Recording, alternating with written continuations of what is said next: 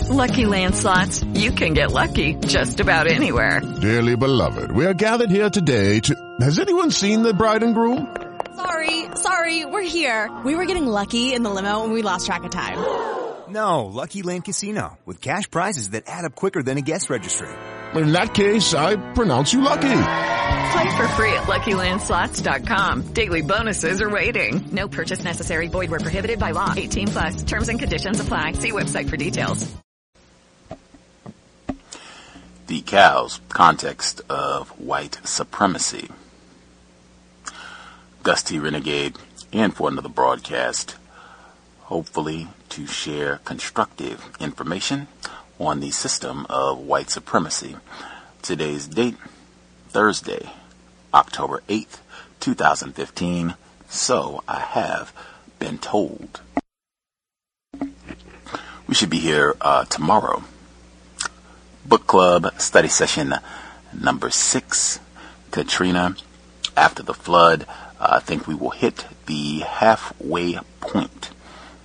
We are totally done with the storm part of the book. It actually gets into the year 2006 and what they're doing to continue with the process of rebuilding and deciding whom will be allowed to come back to New Orleans to rebuild and all of that. Just getting more details about how New Orleans lost 100,000 of its black citizens, that is measuring now as opposed to where things were pre-Katrina, how that happened, and a lot of the other details about what race soldiers did to black folks in southern Louisiana after all the cameras and what have you turned away. People weren't really looking, paying attention what happened for over the last 10 years. Number 6, study session number 6 tomorrow.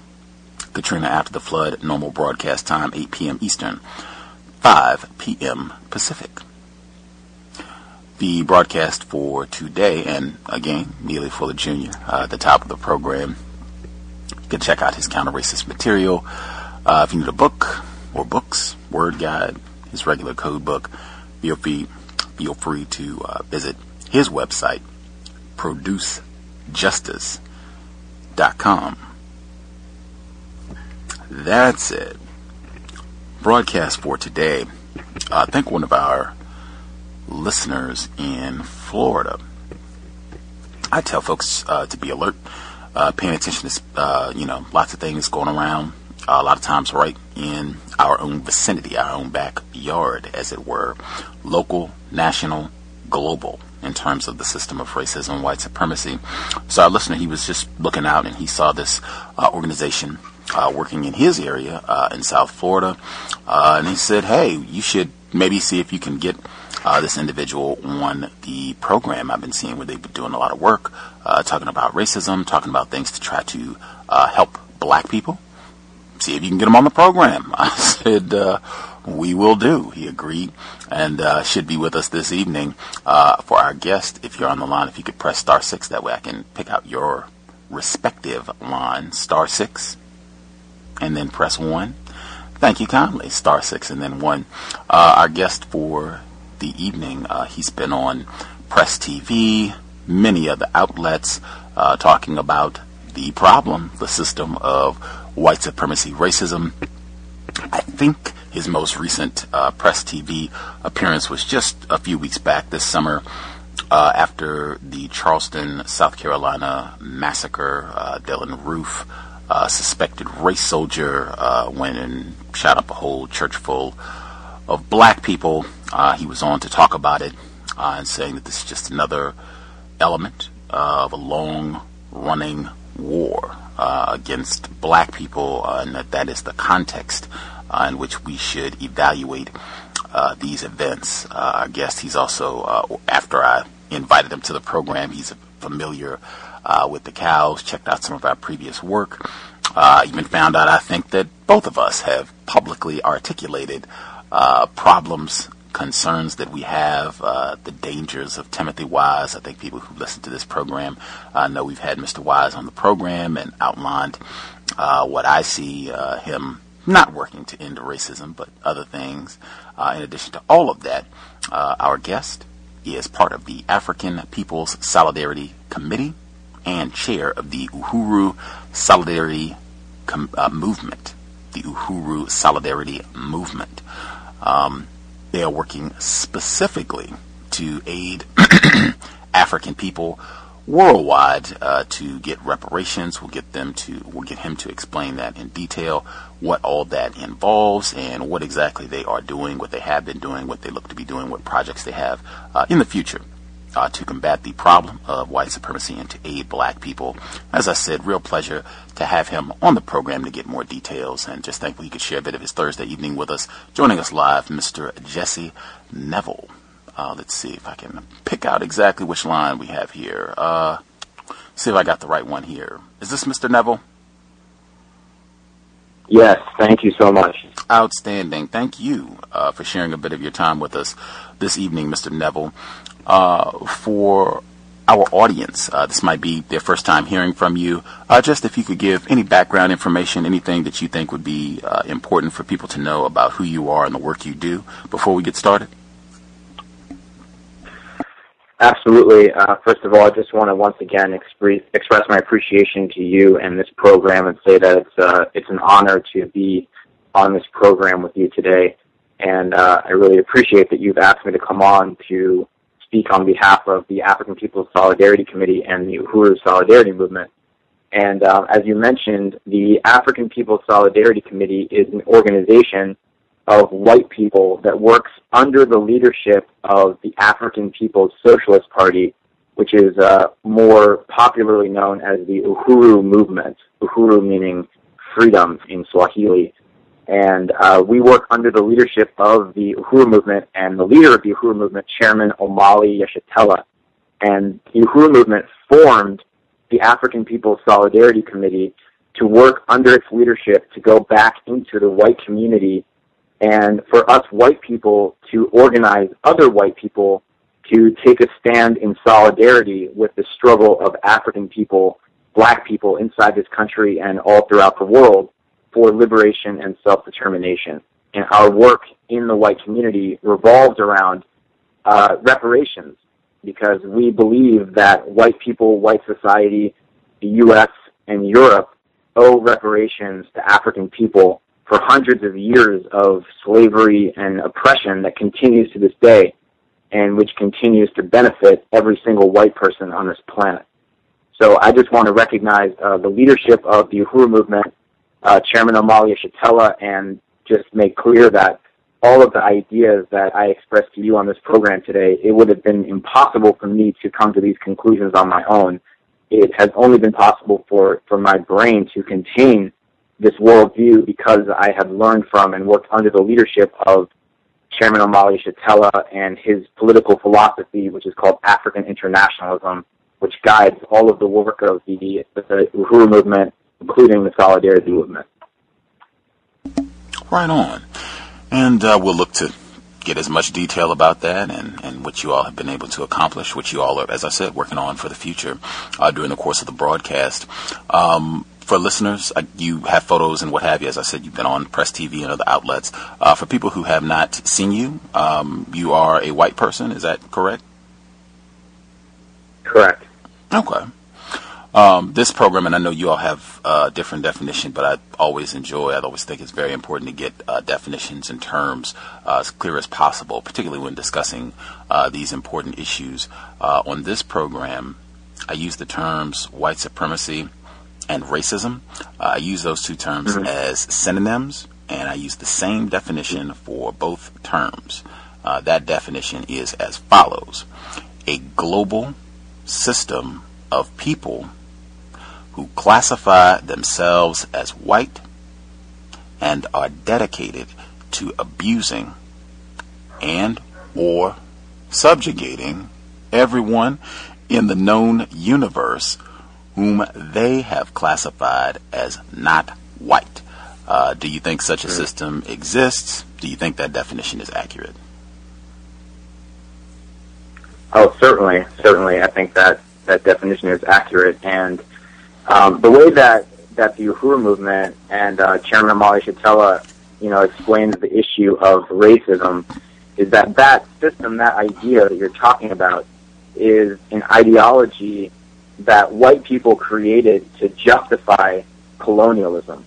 And if you look at the writings of Chairman O'Malley and the African People's Socialist Party and other leaders of the party, it's through the issue of colonialism that the Uhuru movement really focuses on. Colonialism being a world system where one group of people, one nation of people, in this case white people, Europeans, exploit and oppress an entire other nation of people, in this case African people, and other colonized and oppressed nations throughout the world.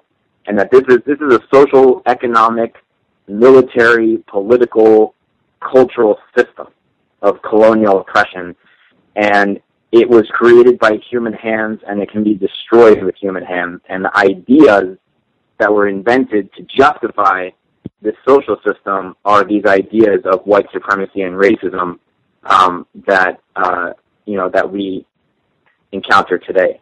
So this is the way that the Uhuru movement understands it, and calls on white people to really go beyond. I know we're going to talk a little bit about Tim Wise, but one of the things that distinguishes the work that we do is that, the party has called upon us to go beyond simply unlearning racism, unlearning our own racist ideas, that even if we accomplish that, even if a white person somehow succeeds in eradicating every last racist thought from our brain, we still benefit in a material sense from the oppression of black people. We still go home to our communities and experience our reality while Africans are getting gunned down in the streets of this country every single day. So the social system itself has to be destroyed, and we have to do more than just change the ideas in our heads. As white people, we have to stand for African liberation and black power. That's what we believe in. Right on. I hope our listener down in Florida, listeners, period, I hope are able to call in if y'all have questions based on the discussion with Mr. Nevel, and then specifically our caller in Florida who was seeing what you all were doing down in South Florida. I hope he's able to call in as well to get a question, and maybe he can share what projects or what have you he first learned about you and the work that you're doing. Before we start, one of the things I've been trying to ask as many of our white guests as possible when they come on the program, there was a report that came out right at the end of 2014. The author, he was talking about racism, a non-white author. He was talking about racism, and he got to a specific point, and this is the sentence that he wrote. He said, "White people are often sincerely and greatly pained by racism, but rarely are they pained enough." And I've been trying to ask white people, the first portion of that sentence, do you think it's true? The first portion, it says, white people are often sincerely and greatly pained by racism. Do you think that that is a true statement? Well, it's an interesting question. I mean, I think that, there's a really profound opportunism in the white community, and it is really easy and convenient for us to not feel the pain or not feel any sympathy or solidarity with the pain that most of the people on the planet have to go through in order for us to experience the lifestyle that we expect for ourselves and our families. So I think, generally speaking, it's a totally different reality, and white people generally live almost in like a parallel universe where we see things in a completely false way because of this different relationship that we have to the social system. I remember that after the acquittal of George Zimmerman for the murder of Trayvon Martin, there was a statistic that came out that said 30% of the white population was outraged by the acquittal of George Zimmerman. And, that's less than half.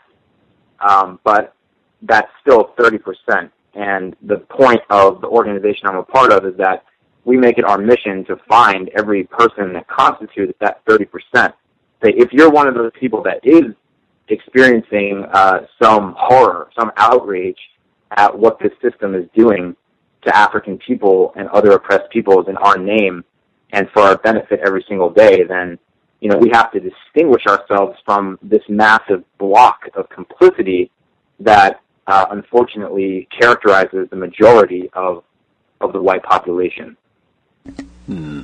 I'm not sure I got an answer to my question, and that is one thing I'll make a request. That's one thing I've noted in many conversations on racism, and I would say particularly when talking with white people in terms of clarity, people not answering questions, and I think a lot of times that's done deliberately as a means to consciously practice racism so that we don't get clarity about what things are. I'm not really sure I got an answer to the question. Do you think this statement is true or not? I apologize for that. Okay. I apologize. I'll restate the statement. White people are often sincerely and greatly pained by racism. Do you think that's true or false? False. False. Okay. Great. Appreciate that. And keeping my running tally, because it's been close to a year. I said that statement came out at the end of 2014. Right now, most of the white people that we've had on the program and asked, and at this point it's in double digits, most of them have said that they think that statement is false. And I've said consistently the reason I keep asking is because this statement was in The Atlantic, which is a prominent journal, tons of readers, lots of people saw that statement, and I've concluded that's one of the main problems is that we have a lot of inaccurate information that has infected, contaminated the way that most people think about what racism is and how it works. And specifically, it promotes a false understanding of what it means to be white. I would say just that right there, thinking that most white people or a significant number of white people are generally concerned about black people suffering from racism is totally false, and there's no evidence, in my opinion, to support such a position. And when you start with positions that are so incorrect, in my view, it totally hampers your ability to solve this problem. That statement, I typically don't attach it to who it is because I don't want that to impact people being truthful about, whether or not this statement is correct. Ta-Nehisi Coates, black author, that is his statement from an article that he published at the end of 2014. I think he just got a Guggenheim Fellowship, a MacArthur grant, one of the MacArthur Genius grants, which I think is like $500,000 over a 5-year period to continue his work. His book, Between the World and Me, it was on President Obama's reading list for the summer. Just tons of accolades. I think he just got nominated for Book of the Year. I have no problem with that at all. He's doing what he's doing. I think he has written a lot of accurate, correct information about racism, white supremacy. I guess, number one, would you dispute that it seems like Ta-Nehisi Coates has been getting a lot of attention over the past year, the report on reparations, and I think he had a more recent report that just came out on Patrick Moynihan. Would you dispute that it seems like he's getting a lot of attention, a lot of focus on his work? No, I wouldn't dispute that. Okay. Why do you think, and I'm of the opinion, if we are in a system of white supremacy, that powerful white people are allowing him to get a lot of attention and really heavily promoting his work, why do you think that they're doing that? That's a good question. I think part of it is because his article sort of narrows down the question to, if I remember correctly, a question of the real estate market and housing. And he sort of suggests that the oppression of African people has continued in this country, that it was once really bad and now it's not as bad, but it still continues in the form of redlining and real estate and housing-based oppression. Which is a statement or an implication that I would certainly disagree with. I think that the oppression of African people, if anything, has increased. The rate of the oppression of African people has increased and permeates every single aspect of life for African people in this country. And the issue of reparations has been one that the African liberation movement, as I'm sure you and your listeners are aware, have promoted, raised up as a mass demand going back several decades now. Queen Mother Moore and the in COBRA and other coalitions, the Uhuru movement held a reparations tribunal in 1982 in Brooklyn, New York. There have been many organizations that have raised up the demand for reparations for many, many years. So I think that the presentation of the question was done in a sort of abstract and academic way that perhaps was more palatable, less challenging to white readers. I'm not sure exactly, but that would be something I would think might have something to do with it. I will have to ponder on that. I'll ask listeners to ponder on that as well. I'm going to try to ask more of our white guests Sure. that question in the future. Thank you for the response, Mr. Nevel. Okie doke. Let's get specifically to your work and how you got involved in all this. I forgot to ask. Is it okay if I ask how old you are? Sure. Okay. How old are you? I am 25. 25. Okay, that seems, at least to me, seems kind of young.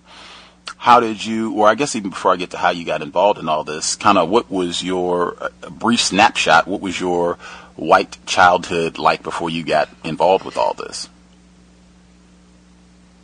My white childhood was quite white. I'm from Miami, so and attended mostly white schools, and generally was exposed primarily to a white worldview, and it was actually only through being exposed to the culture of African people that I started to understand that there was a whole other world, there was a whole other reality taking place outside this little fantasy land that I had been raised in throughout my childhood and what I had been taught. I had teachers that taught how great Christopher Columbus was for discovering America, et cetera, et cetera, et cetera. So I'm very grateful that I was able to come under the leadership of the African Liberation Movement and to begin to break through these blinders that were imposed on me as a result of that upbringing. And if you had to, I guess, give a brief description, because you said you grew up, you kind of had the white world view. What is the white world view, and particularly the white world view as it relates to black people? Well, I mean, the white world view is very self-centered. We are taught that we are good, that we are the best, that we have everything we have because we have a superior intelligence or a superior morality, and that, there's the good part of town and there's the bad part of town. There's the good side of the tracks, there's the bad side. There's the first world, there's the third world. I mean, everything we're taught, in everything in the language, in the culture, in the education system, everything is designed to reinforce this absolutely absurd notion that white people are superior. We're not taught that African people and indigenous people had magnificent civilizations for thousands of years before white people in Europe had even mastered fire. We're not taught about the plague that wiped out over a third of the European population in 4 years, or the fact that white people lived in feudalism for centuries before we, ventured out of Europe to assault and enslave and oppress Africa and the rest of the world. We're given a completely reverse version, a completely upside-down version of history, of how things got to be the way they are. And that is really, it permeates everything. It permeates everything that white people are taught, and that everyone that is unfortunately subject to a white power-controlled education system is forced to learn. Growing up in Florida, you said you're 25, so I guess this would be like the 90s, 2000s, early 2000s. Were you hearing explicitly racist comments about black people or racist jokes? Were you getting any sort of direct language like that from either family members, classmates, teachers, whomever else you were around in that time in Southern Florida? Certainly. Okay. At that, before you got involved with all the work that you're doing now, one of our guests, Matthew Fry Jacobson, when he was on the program, he said that, and he's a white person, he said, in his view, the question is not if you are a white person, are you a racist? The question is, how do you practice racism? in terms of applying that to yourself. I guess number one, do you think that statement is accurate? And then number two, if you do think it's accurate, how would that apply to your life, looking at your time on this planet? What are some of the ways that you practice racism if you think that statement's true? I'm not sure if I understand the statement. If you wouldn't mind repeating the initial statement. Absolutely. This is Matthew Fry Jacobson. He's a white man, professor, author. His statement is, in his view, if you are white, the question is not, are you racist? The question is, how do you practice racism? And so the question again is, do you think that his statement, do you think that statement is accurate? And then if you do, if you could apply it to yourself, if you could tell us any of the ways that you have practiced racism, if you think that statement is true. I wouldn't agree with the phrasing of that statement because, as I mentioned earlier, the understanding that I have, being under the leadership of the African People's Socialist Party and the worldview of Chairman Omala Shatella, is that racism is an ideology. Racism is a set of ideas that justify colonialism. And white people, we participate in colonialism all the time, whether through our active participation in the form of supporting the police or, sending $500,000 to George Zimmerman or Darren Wilson after they were found, after they murdered an African, or supporting the military or anything like that. But also through our silence and through our complicity, we participate and are agents of colonialism. So if you would change the sentence to what is important is not whether we think racist thoughts, but that we practice colonialism, then I would agree with that statement. And I hope that was clear, that made sense. Right. And recalling, not verbatim, but recalling when you shared earlier, I gave you my definition, and then you gave your definition about colonialism. My definition for racism, white supremacy, your definition for colonialism, those two definitions, they seemed pretty close in terms of what we're articulating is happening on the planet, where the one group, white people, they are waging war and dominating all of the people on the planet. You all use the term African, I'm saying black, same thing. The non-white people, particularly black people, dominating them in all areas of people activity. You said economic system, a cultural system, a social system. You can run down the whole thing, a political system, a legal system, to dominate and abuse. So we're saying pretty close to the same thing. In what you just said, are there specific examples, things that you can think of before you started all this work, or even afterwards, where it's more specific in terms of things that you've done, where you can think back and say, yeah, that was a point where I was directly practicing racism, what you call colonialism? Are there specific things that you can think of throughout your life as a white person?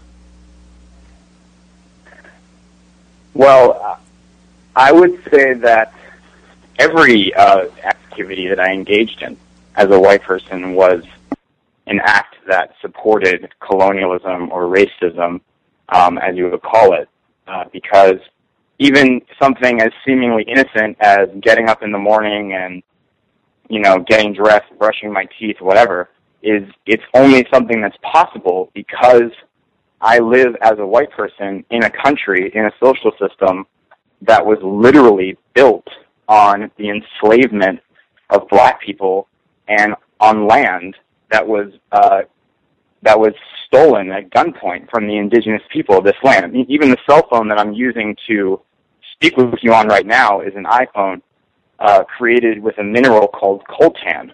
60% of the world's coltan is taken from the Congo, where 11 million black people have been murdered by white power in the last decade or so. So I think, every action that I engaged in throughout my life was one that found me in complicity with the oppression of black people. That is completely fundamentally woven into the experience of whiteness. That's why the only way forward is for white people to break our allegiance to that social system and to take an active stand in solidarity with the struggle of African people to take back their labor, their minerals, their coltan, their resources, their future, their self-determination, and as well as the indigenous people of this land, and to raise up the banner of reparations, to say reparations are owed not just from the banks or from the corporations, but from every white person. Every single white person owes reparations to the black community. Have, I guess either before you started doing this work or after, since, have any black people, any non-white people, period, ever accused you or suspected that you were practicing racism?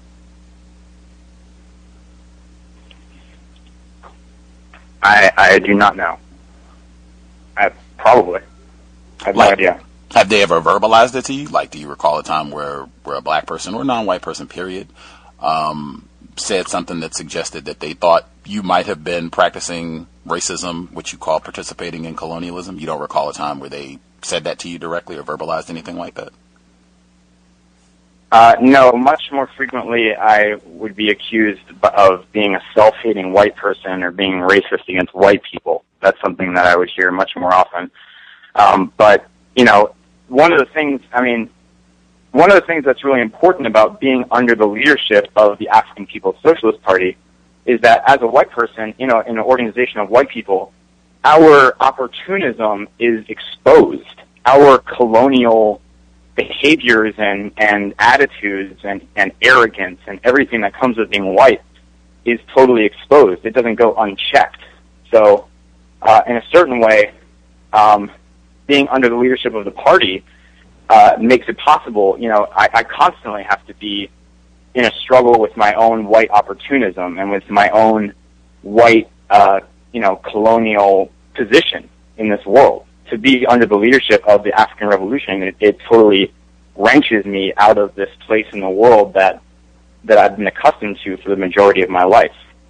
So I think, for any white person that wants to take responsibility for the fact that every dream that we have, every aspiration, every, I want to go to college, I want to write a symphony, whatever, is a participation in colonialism or is something that is made possible at the expense of African people, to be under the leadership of the oppressed and the enslaved, fighting for their liberation, is the only way that we can finally just face that head on, face it in all its ugliness, and take responsibility for it.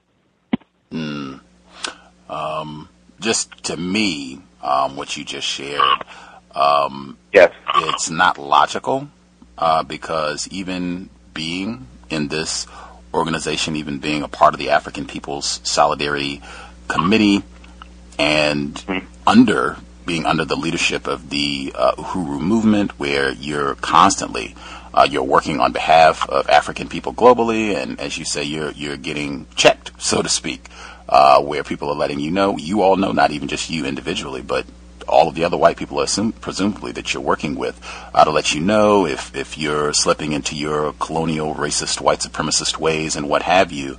All of that is still happening within the power system of white supremacy, colonialism, as you say. That your involvement in this organization has not disrupted the global power dynamic that the white collective has, and your access and participation in that power system, in my view, is not offset by that at all. There's nothing about this organization that is shifting the balance of power on this planet. It seems like I've heard other white people say things similar to that. And, if we're, in my view, just being truthful in terms of the power dynamics that we're dealing with, that's not being changed at all. Unless you want to respond, unless I'm talking crazy, if I'm saying something that's not logical or accurate, feel free to let me know. Well, I'm not sure how familiar you are with the work of the African People's Socialist Party.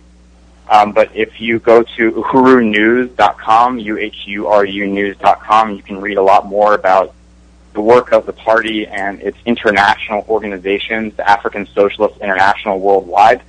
And the goal, you see, the Uhuru movement and the African People's Socialist Party is not concerned with ending racist ideas in the heads of white people. It is concerned with destroying white power, destroying imperialism, destroying colonialism, destroying it, bringing it down 100%. It's gone. It's dead. It no longer exists. So even if a white person is running around with a racist thought in their head, if they attempt to raise a finger to harm an African person, they will meet the full wrath of African self-determination and black power. So the goal of the Uhuru movement is self-determination and power in the hands of African people over their own lives. And the Uhuru movement has organizations that span continents, that span the United States, as well as Europe, the Bahamas, Africa. Party representatives have just returned from a major conference in Russia, raising up the struggle of African people as part of the worldwide struggle against imperialism and white power, and is involved right now in campaigning the United Nations to charge the United States government with the crime of genocide against African people in this country. So shifting the power dynamic of the global system is precisely the number one objective of the African People's Socialist Party and the Uhuru movement, whose goal is to liberate and unify Africa and African people worldwide. That is. I just want to hop in. I just want to hop in real quick. My apologies for the interruption, sure. Just because it has your responses moved away from what I originally said, and your response didn't refute anything that I said about this group is not more powerful than the system of white supremacy. Their goal might be to change that. Their goal might be to empower black people, and so we don't have to deal with that. We don't have to be under the foot of domination of white folks, colonialists, as you all would say, but that's not the case now.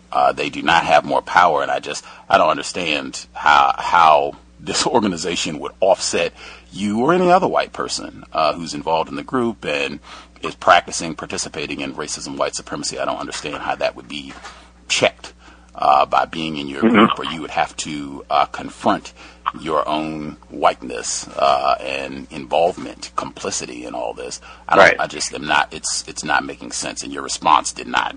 Unless I'm missing it, listeners, you can feel free to let me know if I just missed it. But your response, it seemed to totally move away from what I said in the question.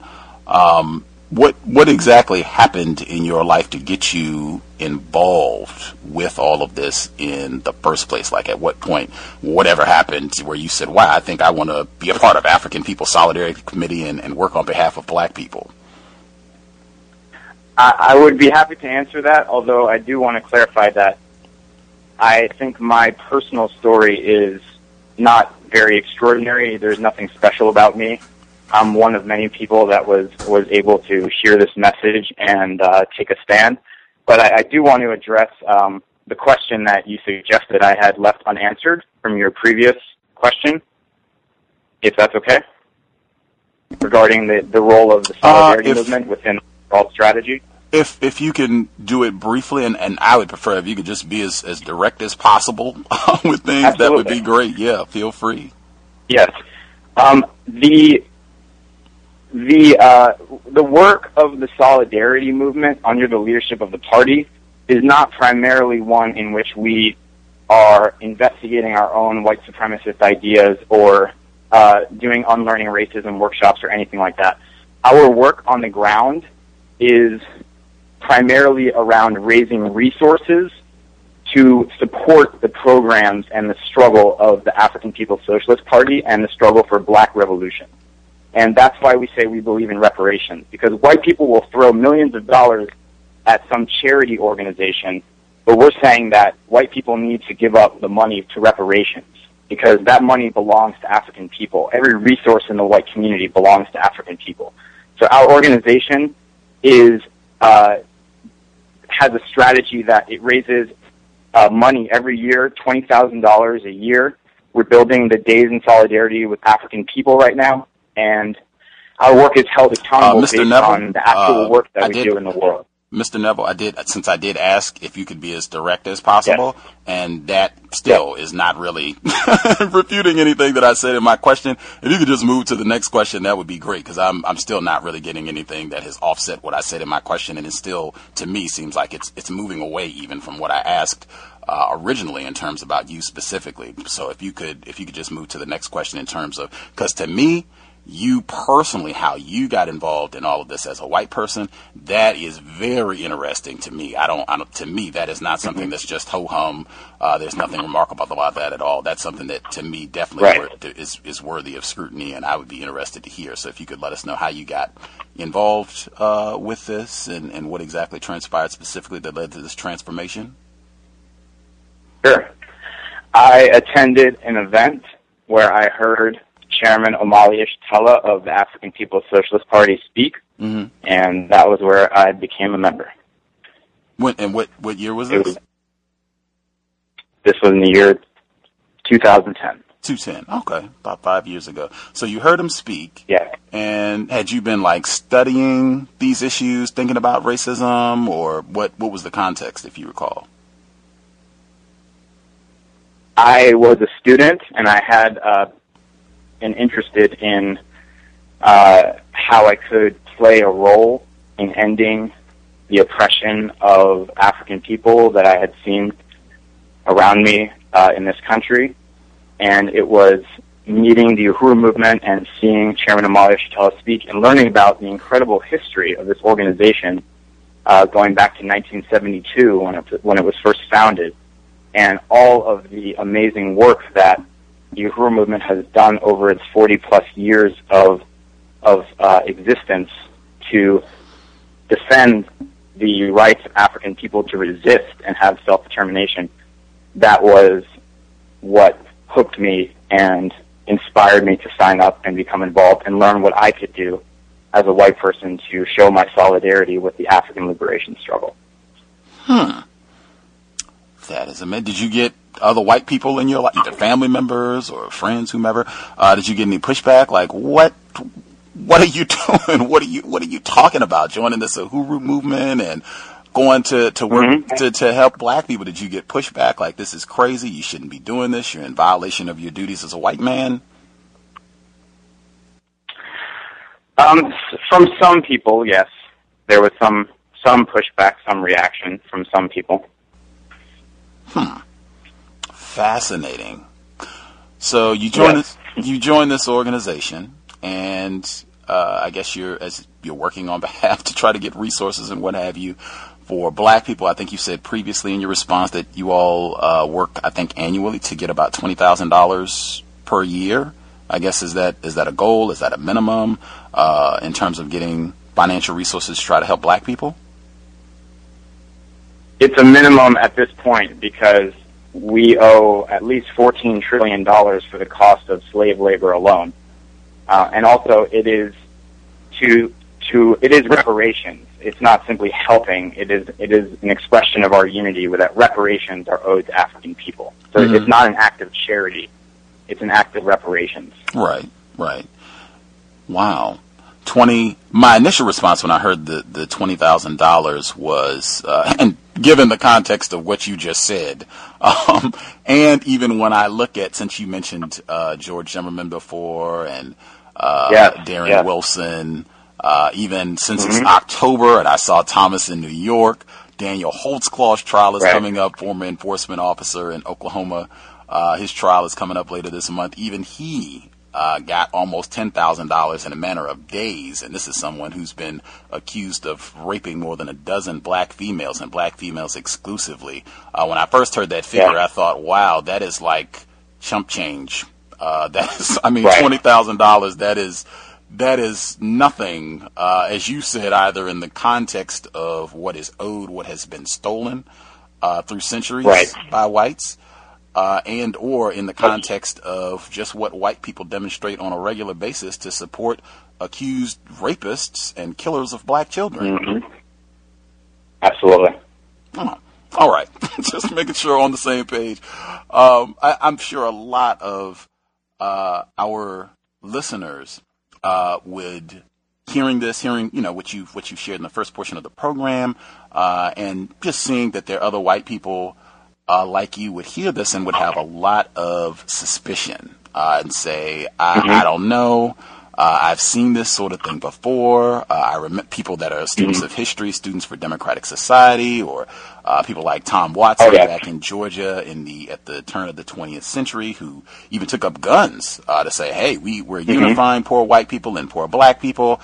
And then after a short period of time, we've had enough of that. We're going back to just stomping on black people. Forget the niggers, leave them all.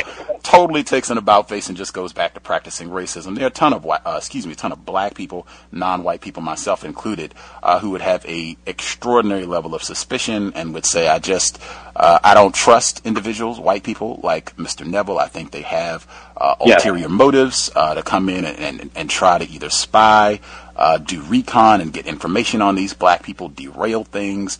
I do not trust this at all. Number one, do you think that skepticism, that suspicion is logical, justified? Well, based on the behavior of white people historically, of course. Oh, okay. And what would your response be to the suspicion, in terms of how you would respond and what you would say, what your role has been, what your work has been for the last 5 years to anyone who has that sort of criticism? The thing that I would respond with, and I've heard Chairman Nevel also respond to a similar question in terms of trusting white people, that it's really not about trust. There's no reason to trust white people. The thing that differentiates the African People's Solidarity Committee from SDS or the Weather Underground or any of these other so-called white radical organizations of the past that spoke, a big game about supporting the Black Liberation Movement, but then when it all came down, their true allegiances were exposed. The major difference is that our organization is a part of the African People's Socialist Party. We are under the leadership of the African People's Socialist Party. Everything that we do is held accountable to the leadership of the African People's Socialist Party, and we are a part of the strategy of the party to extend the struggle for African liberation into the heart of the oppressor's society, that Chairman Omali Shatella described as black power and white faith, that we go back into the white community and we tell white people the truth about our history and what we've done and what we have to do to move forward. So the leadership of the party and the strategy of the party, that's what's to be trusted, not white people. We are a part of the strategy of the party. Is part of the strategy that you all are operating on, because you said in terms of what you and other white people who are attempting to be allies to Africans, it seems to me from what you just said that strategy seems to be based on getting white people like yourself to go back and work with other white people to inform them about what has been done, the war that has been waged against black people globally, and what we should be doing to try to stop that. That seems to be at least part of the strategy based on what you just shared. Am I in error? No, that is completely correct. Okay.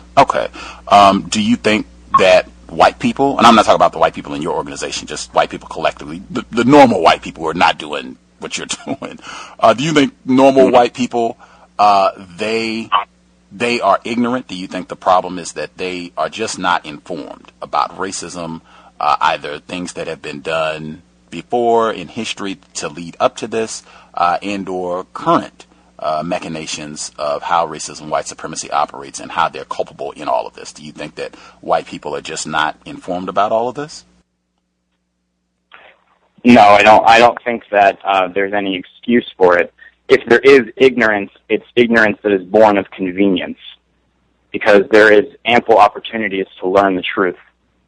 So the ignorance that we have in the white community, it's convenient for us to not see what's happening right before our eyes, or right in the next neighborhood over, or in another country to benefit us. Okay.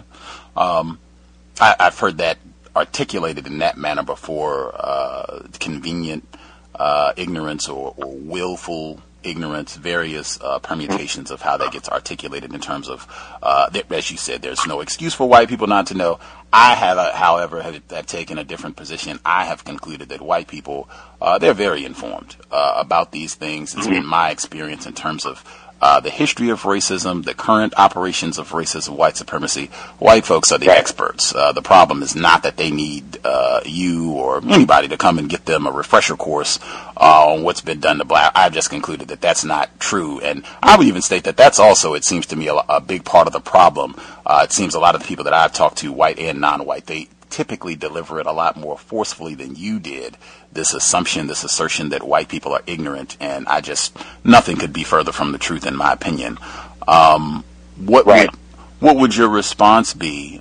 Neely Fuller Jr., he's a non-white person, black male. He's written extensively about racism. I played a clip from his at the beginning.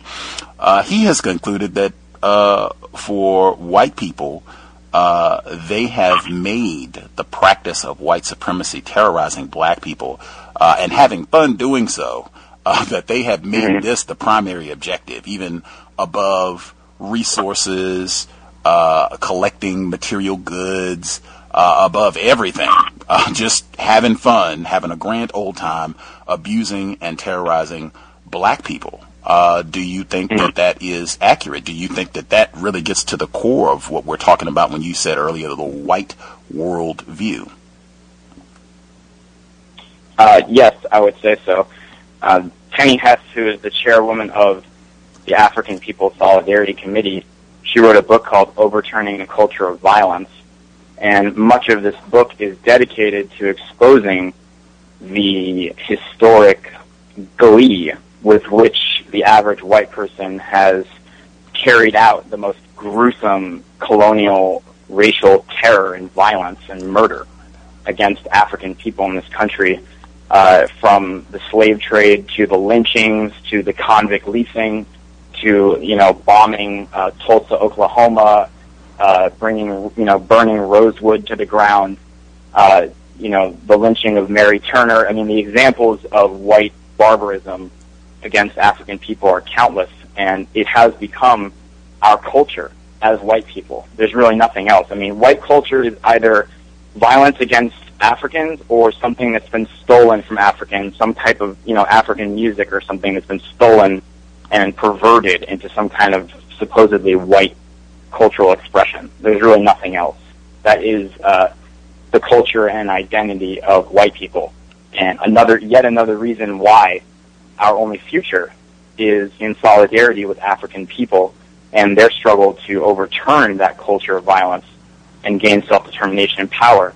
That is the only future for any of us that want to be part of humanity and not part of this inhumane and barbaric culture that has come to define us since we ventured out of Europe.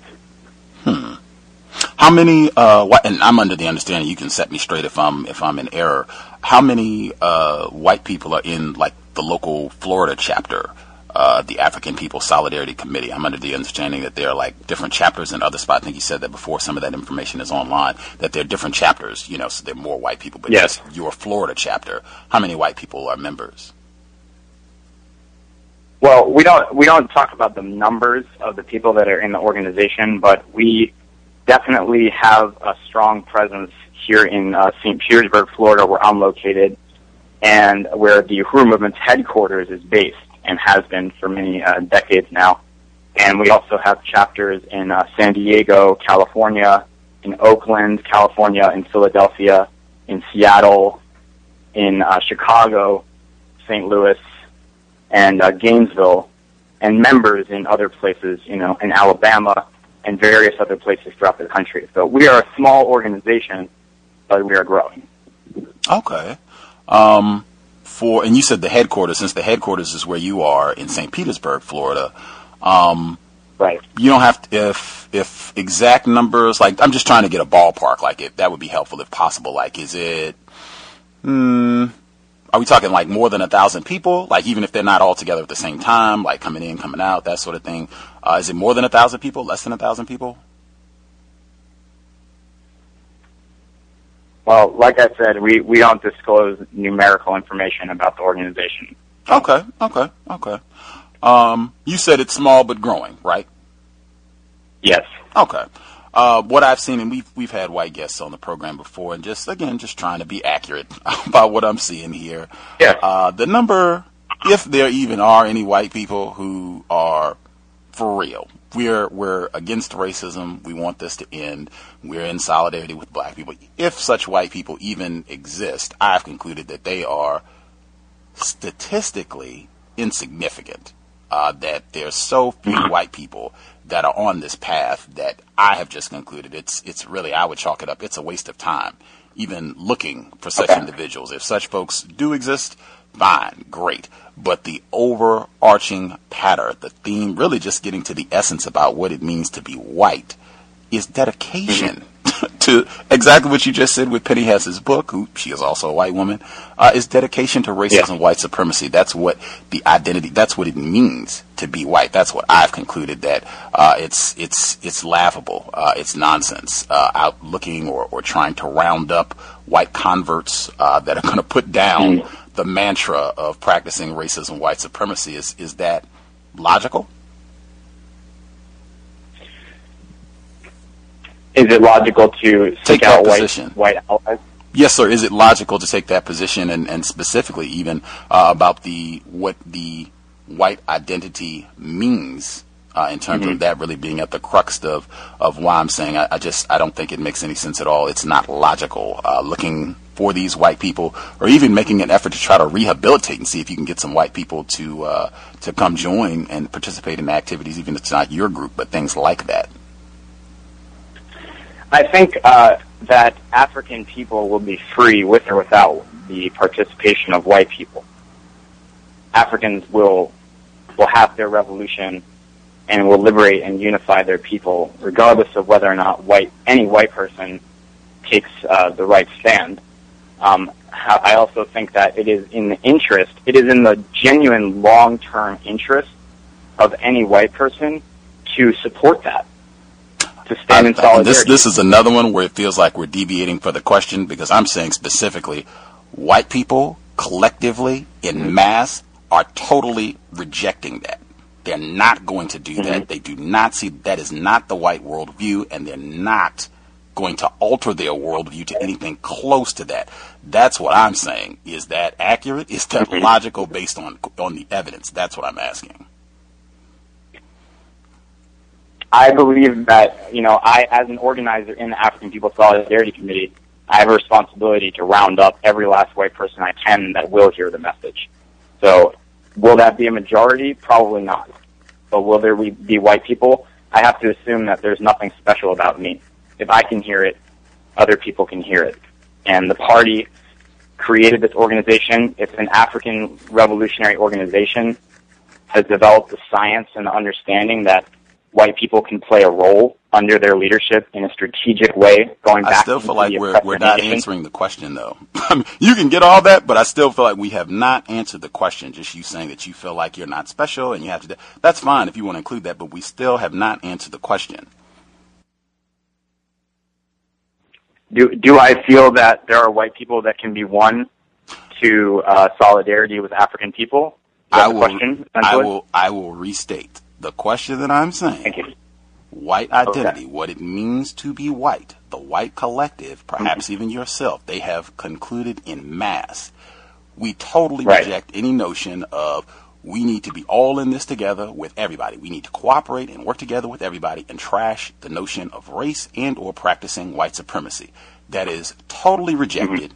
White identity, white worldview is about the eternal practice, eternal commitment, eternal dedication to the practice of white supremacy. They are not going to let go. You all, white people collectively, are not going to let go of that idea, that theme, that as a motivating life force on this planet. That is not going to happen with the vast majority of white people, maybe even all white people, that's what it is, and that just based on logic, it is not a constructive investment of time to be invested in this. So the question again, do you think that it's logical to take that stance that just white identity, what it means to be a white person, the vast majority of white people, maybe all of them, are going to reject exactly what you're talking about. They're dedicated to the practice of racism.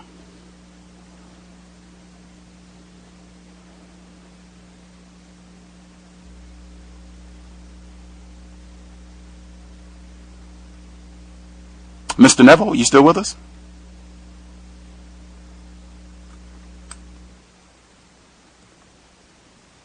Uh-oh, I'm not here. I don't know if he got disconnected. Mr. Nevel, you still with us? I don't know what happened. He might have disconnected. We'll see if he chimes back in to ring us. Hopefully, if he just got disconnected, he'll ring us right back, and we can get him on the line here.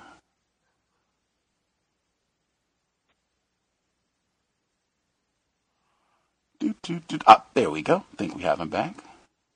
Alrighty. Are you back with us? Is that, do we get you back, Mr. Nevel? Yes, I'm sorry about that. Right on. Phone issue here. Groovy. So we tried again with the question. I don't know at what point we lost you. I think you were restating the question about white identity and the possibility or impossibility of white people in mass to reject or to let go of. That was the point at which I was dropped. Okay. Yeah, I was just restating. I don't know if you heard it or not, but it sounds like you did hear it. I have not heard a clear answer to the question. Is that logical from what your understanding of what it means to be white, that most white people are going to reject that? The vast majority, if not all, white people are going to reject that just based on what it means to be white. Yes, I think that's logical. Okay. And just based on that, because that's one of the things, I would even go back to the quote that I started things with. I have seen that consistently in the system of racism, white supremacy, black people, Africans, we are encouraged to respond in a non-logical manner in dealing with racism. We are encouraged to do things that just don't make logical sense, that you can see if you just sit down and do some thinking, this is not going to solve the problem. And I would submit, I will ask you, just based on logic, this seems like another one. Going out to canvas and ask white people to get resources and to contribute. You said it's $20,000 just that right there. It just seems like, I would even say the numbers too. I would say it's been my experience for most things that white people, when they have a lot of people, a powerful movement, they have tons of folks. They want to brag about how many people. That's the way the NRA gets down. They brag about the number of members that they have and the amount of resources that they're able to rally. They would, $20,000 would be embarrassing to a group like them to say that we fundraised and what we were able to raise in a year was $20,000 for any project. That's what I mean about just looking at the logic of what's being presented and saying, does this make sense or not? Is this something that's reasonably has a chance to end or even impact global, as you say, colonialism, as I say, white supremacy, white terrorism? Does that make sense? Is it logical, what I'm saying? I think your assessment of white people makes sense and is logical. I don't think that's a reason why white people should decide not to be in solidarity with African people. I think it's in our interest. It's illogical for white people to think that we have a future on this planet if we don't stand in solidarity with African people, which means destroying the white identity. There won't be a white people. There won't be a whiteness, because the material basis for white people, which is slavery and colonialism, won't exist anymore. It will have been overturned. That culture of violence will have been destroyed. So it is illogical and absurd for any white person who understands that to say, well, I'm going to cling on to that, to my last dying breath. That's suicidal. It makes much more sense to see our future as one with African people, and that has to mean solidarity and reparations. I see some of the people. My bad. Did you have more? Sorry about that. No, I was done. Thank you. Okay. I see some of the folks that dialed in who have questions. One more before I get to them. I still got my Tim Wise question to get in as well. What are your duties and responsibilities? You're chairman at your organization. What are you required to do from that position as chairman? I'm the chair of the Uhuru Solidarity Movement, which is the mass organization of the African People's Solidarity Committee. Okay. And the African People's Solidarity Committee members are involved in many different projects of the Uhuru movement that are designed to raise resources, including businesses and economic institutions that exist throughout the country. But my purpose, my role as the chair of USM is to have the discussion in the white community and to bring the political questions into the white community and win white people politically to unity with reparations to African people and to raise resources through that, through sheer political unity to raise resources in solidarity with African liberation. Okay. Let me nab some of the folks that dialed in who have questions. If you do have a question for Mr. Jesse Nevel, feel free to dial in the number 641-715-3640. And then the code is 564-943#. Press *6 if you have a question. And if you want to get more information on the organization, the Uhuru movement, the African People's Solidarity Movement that Mr. Nevel is a member of, you can go to uhurunews.com. It should be linked in the description for the people that are listening, Black Talk Radio Network or wherever else. You can just click it there. But uhurunews.com. You can get more information. You can read some of the reports. You can see pictures, Mr. Nevel, and see some of the other work that he's done. uhurunews.com. The folks that have dialed in, I think this is Thomas in New York. If you have a question for Mr. Nevel, you should be with us. Thomas in New York, proceed. Can I be heard? Yes, sir. Good evening, Gus. Good evening to the guests. Good evening. What's your name, sir, so I can call you by your name? Jesse. Jeffrey, okay. Good evening, Jeffrey. Do you consider yourself to be a good white person? I don't know what that means. I don't think there's a such thing as a good white person.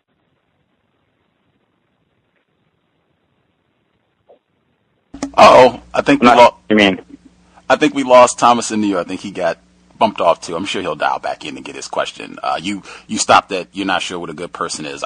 When he dials back in, I'll make sure we pick up at that point. What does it mean to be a good person?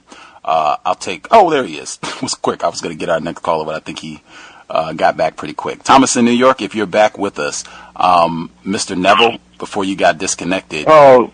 I don't know. Every time I start talking to Gus, it seems like this happens to me. So do you consider yourself to be a good white person?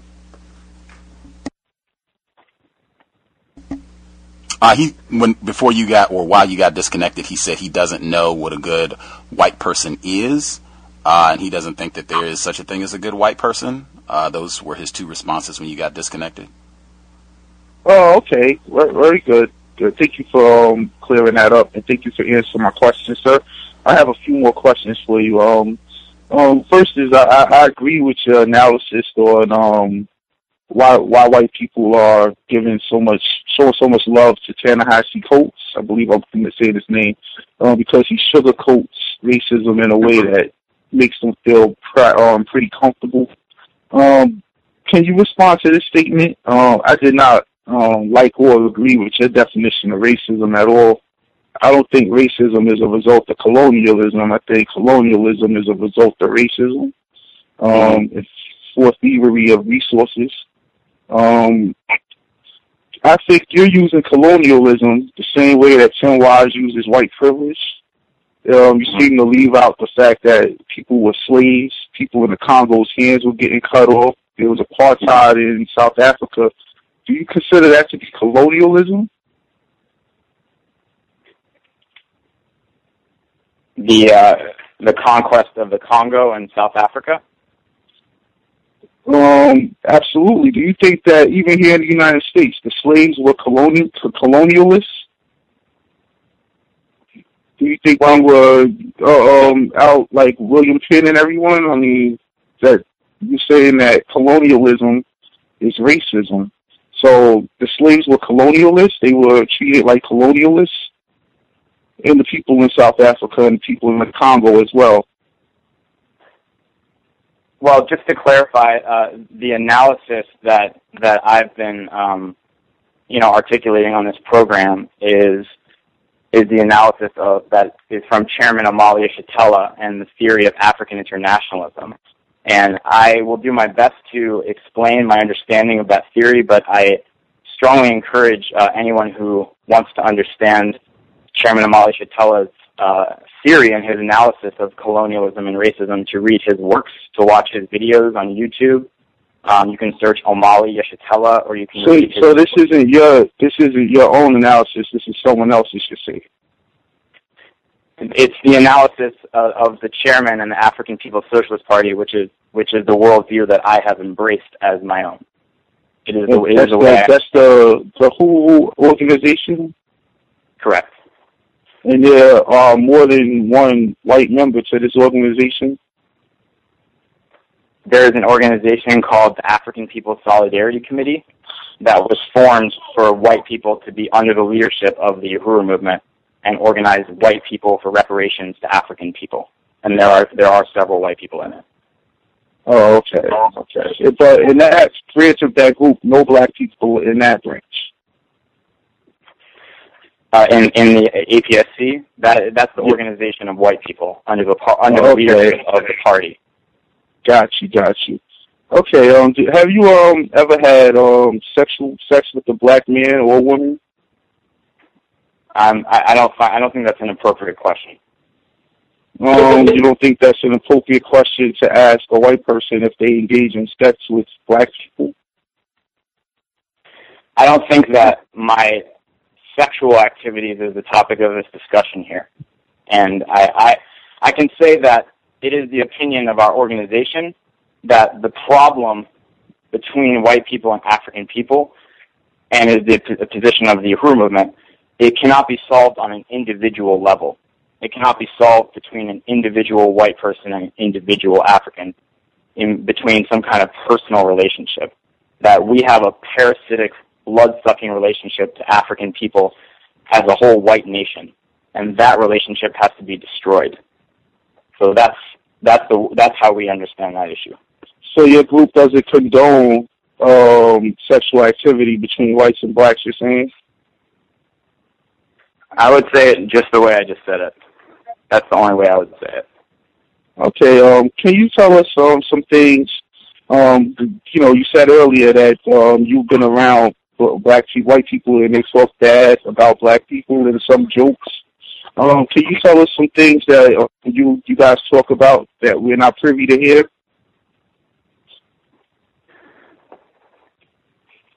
I'm not sure if I understand. You said Gus asked you earlier, the host. Have you ever been around white people and they were talking bad about black people or using jokes? And you said yes. So can you tell us some of those things? I don't think there's anything that African people are not privy to. I mean, you can see and watch any talk show hosts and see all these comedians, and the whole culture. The whole culture is anti-black. So there's nothing I could tell you that, is some kind of secret. It's an open, public kind of hostility that white society shows to African people. Well, can you tell us some just in the context of some way some of those things might have been said? There's really nothing. There's really nothing that comes to mind. I mean, nothing. Okay, I didn't think so. Last two things. Have you ever heard or used the word nigger before? I've heard it. I don't use it. Can you give me a definition of a nigger, and I'll mute my line? Thank you very much for taking my questions. It's a word that white people created to attack and slander African people that we were oppressing. Okay. Thank you, Thomas in New York. Appreciate that. Caller, I think you're on the vote line, I think. I could be in error. The caller that dialed in on the vote line, did you have a question for Mr. Nevel? Your line should be open. Yes, I did. Good evening to everyone. Greetings. If you can stay at that volume right there. Sometimes if you can stay the same volume level that you have right now, if you can stay there, that would be great, sir. Go ahead. No problem.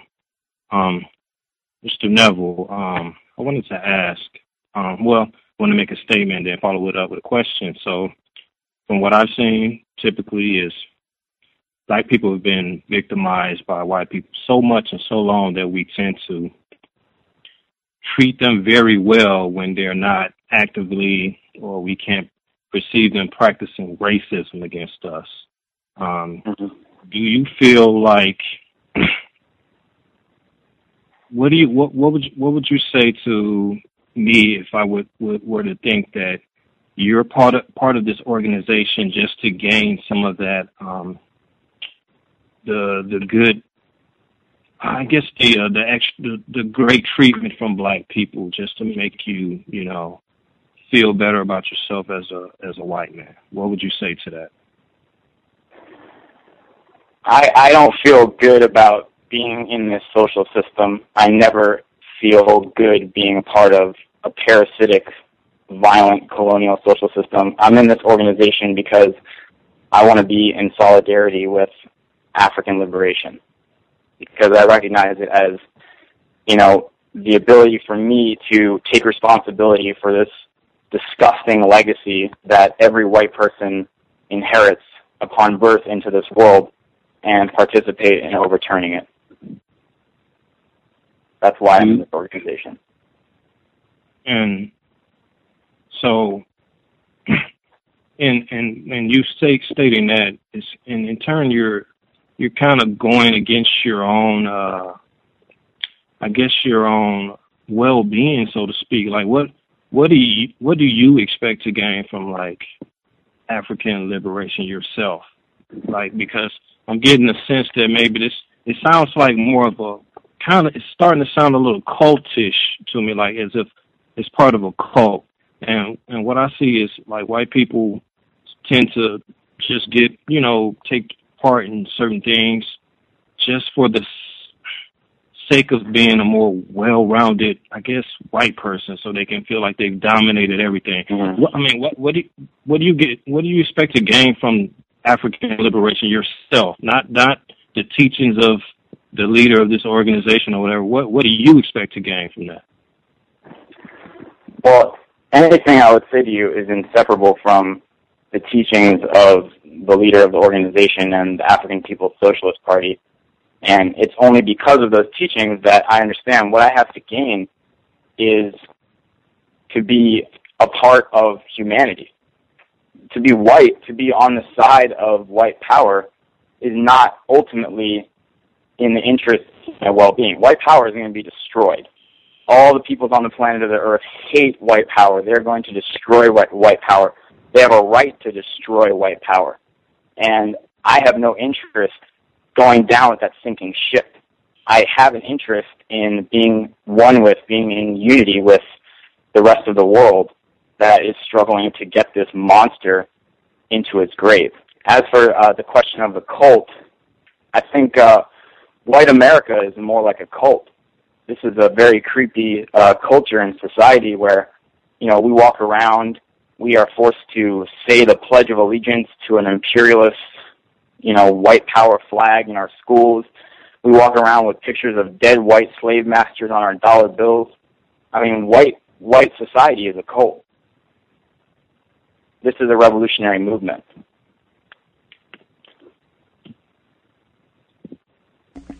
And lastly, I just want to say, I'm sorry, Gus.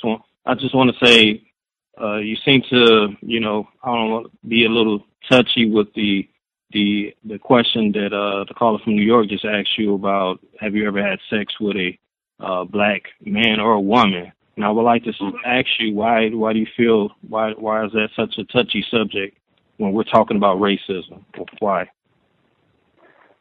And that's my last question. Thank you. Well, I think that historically, white men have expressed violence, and white people in general have expressed violence against African people in the form of sexuality.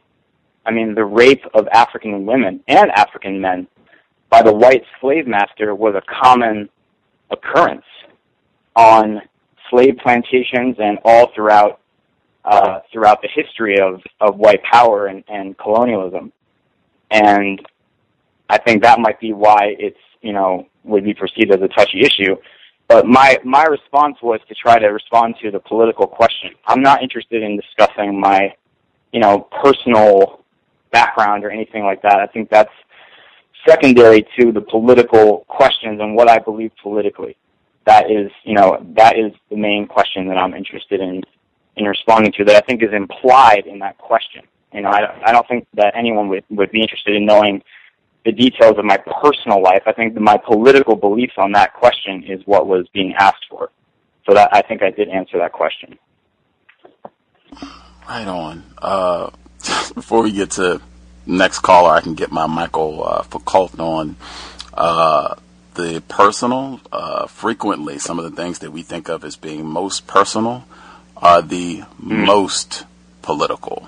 And I definitely have concluded that bedroom activity, I think on the Supreme Court docket, I know sexual activity is going to be coming up in a various number of cases on the Supreme Court docket. That is extremely political, what goes down in the bedroom. LGBT rights movement. The person that called in, 3358, did you have a question for Mr. Nevel? Greetings, everyone. Great. Oh, and I forgot. I'm sorry, Tapello. We had more people that dialed in, so we can't do speechifying or comments anymore. You just got to ask your question and rock and roll. Go ahead, Tapello. I'm getting to the question. Sir, my question is going to be about the citizenship. You say you are a revolution or revolutionary group, correct? Yes. Now the laws of this country is based on whiteness, or its classification of a white person in order to be a citizen. Are you prepared to rewrite the Constitution of the United States to dispel citizenship only being to white people?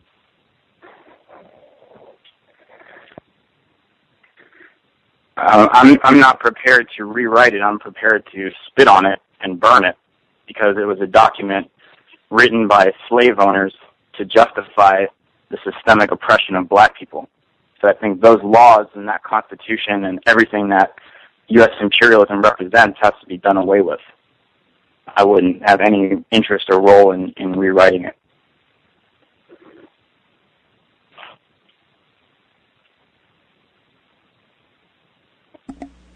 And you think that other white people who have died for this country and died to protect that right is going to or may agree with you and give up their white citizenship? It was a little bit muffled. I'm sorry, if you wouldn't mind repeating it. I said, do you think that white people who have died for this country and they call themselves veterans would agree with you and turn around and burn this document, or not even rewrite it, not even correct it? You think they would agree with that and join their cause? I can't say what's in the brains of those people. I can only say that there are some veterans that I know, have witnessed the atrocities that the U.S. carries out in these various places where they get sent to occupy oppressed people and are awakened to the reality of the monstrous nature of this social system and do want to take a stand against it. So I think we're talking about your form or your brand of justice is to burn the document and replace it with what? Well, I was sort of being rhetorical. Whether or not it would be burned or not is not that important. But the main point I was trying to make is that I don't regard that as a legitimate document. I don't regard U.S. imperialist law or this system as a legitimate system. It's a system that was built on slavery and genocide and theft of land and theft of labor. And African people will create their own system, and Mexican people and the native people and all the oppressed peoples of the world will create a peaceful and just and humane system in the process of getting rid of this violent, blood-sucking system that has leached off of them for centuries. That was the main point I was trying to make about the Constitution. But the Constitution was based on the Magna Carta. Do you think the Magna Carta is also something which is a treaty, which is taken with our treaties? Do you think that should be not regarded as well? I don't think any American law is rooted in anything other than justifying the oppression of colonized African and other oppressed peoples. Law is the opinion of the ruling class, and the Constitution and the whole idea of American democracy was something that white slave owners stole from the Iroquois Confederacy.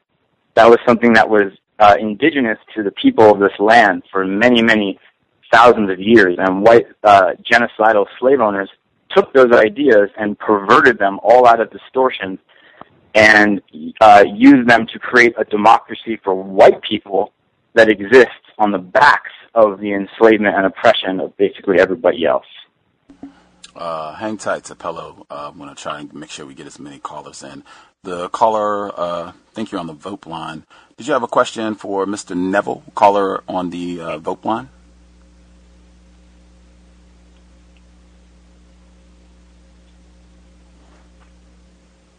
Caller, you had a hand up on the VOPE line. Are you there? Yes. Can you hear me? If you could speak up a tad, that would help. Can you hear me, guys? Yes. Oh, you're echoing. Okay, yeah, I had a question. Oh, hold on. It's like you're on speakerphone. If you could, maybe you could turn the volume down, perhaps. It just sounds like you're echoing a little bit. Let's try it again. Okay, can you hear me now? Yes, we can hear you. Much better. Hold on. Can you hear me now? Yes, sir, we can hear you.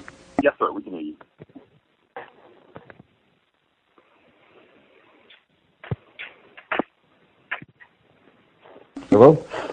We can hear you. The only problem...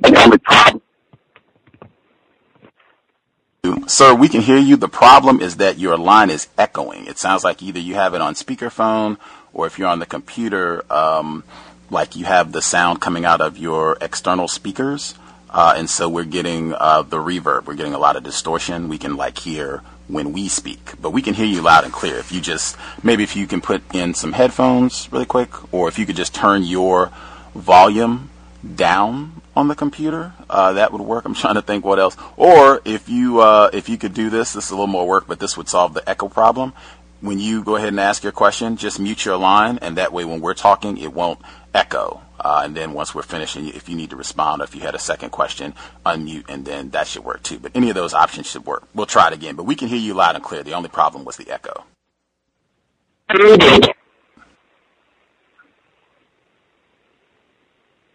Go ahead, sir. Okay, it's your line should be open, sir. Did you have a question? I'm gonna go to the next caller. If I don't hear from you in a second or two. Line should be open, sir. Do you have a question? Okay, we'll try. Again, not sure. Technology can be difficult at times. I know the feeling. The caller at 9729. Did you have a question?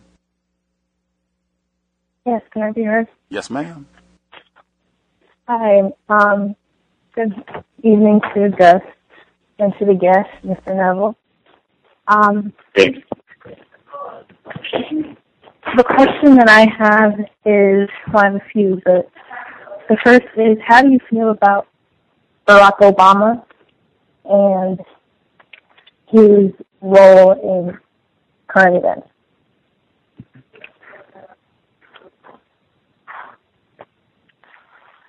And his role in what was the last word?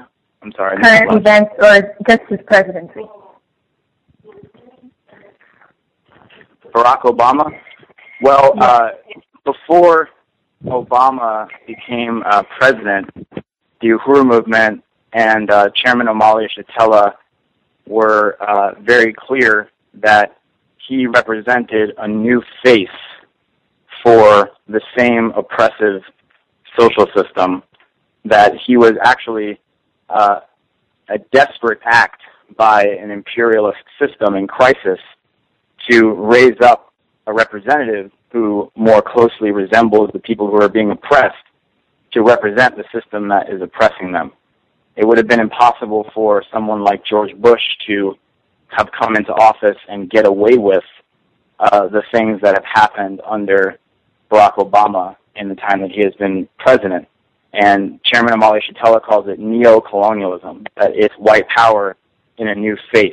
You know, African people still get gunned down in the streets of this country, still face horrific mass incarceration and poverty and all the other conditions, and the U.S. government is still invading and terrorizing people all over the planet. And Obama simply represents just a new face to represent the same system. Okay. Would you suggest that blacks take out their animosity towards Barack Obama?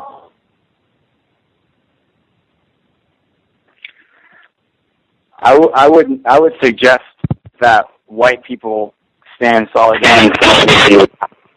There's no suggestion to African people. I think my role, my responsibility is to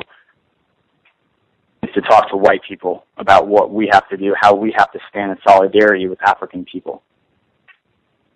I think, you know, Africans are already expressing their animosity towards Obama. The Black is Back Coalition for Social Justice, Peace, and Reparations, which is a black coalition, held the first demonstration against Obama in front of the White House in 2009.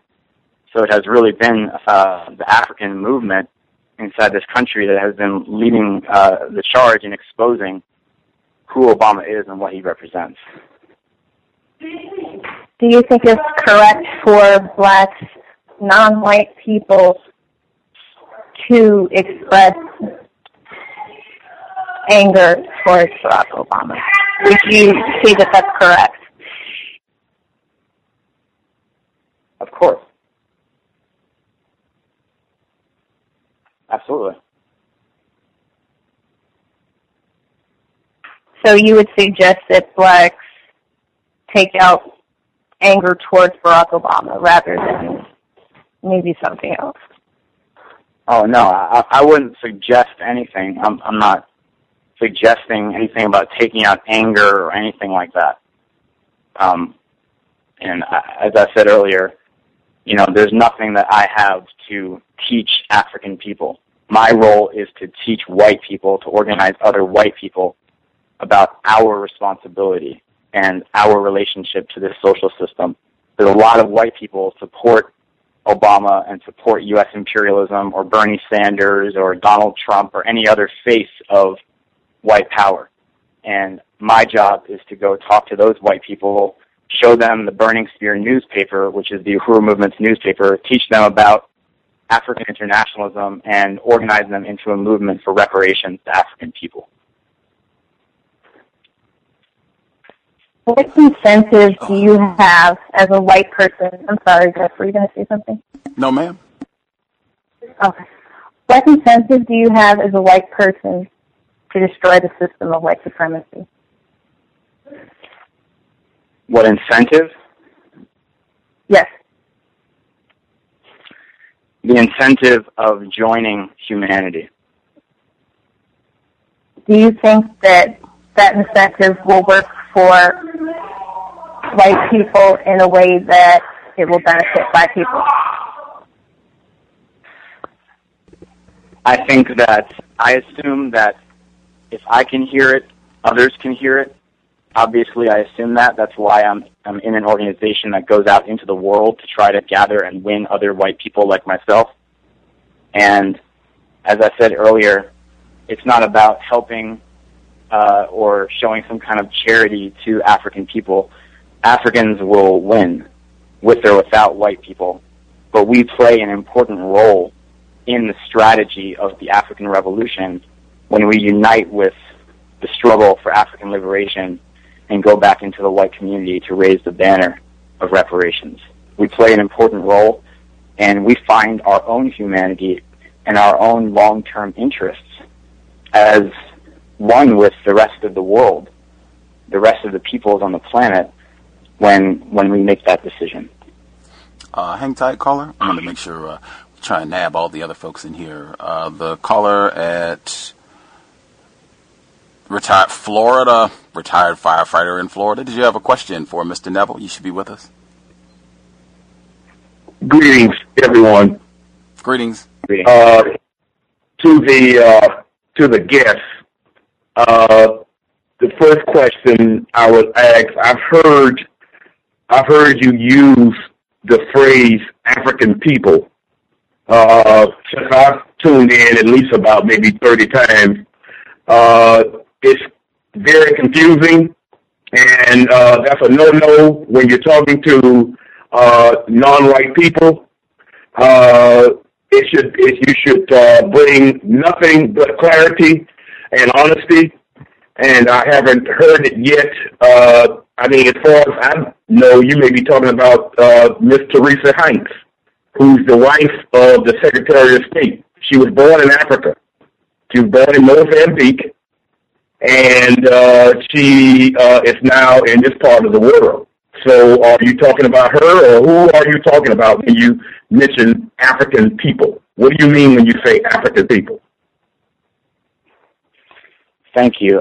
The Uhuru movement, the African People's Socialist Party, believes that Africans are one people dispersed all throughout the world, whether in the United States or in the Bahamas or in Africa or anywhere else on the planet, similar to the Marcus Garvey movement of the 1920s that had 11 million African people who said Africa belongs to African people, those at home and those abroad.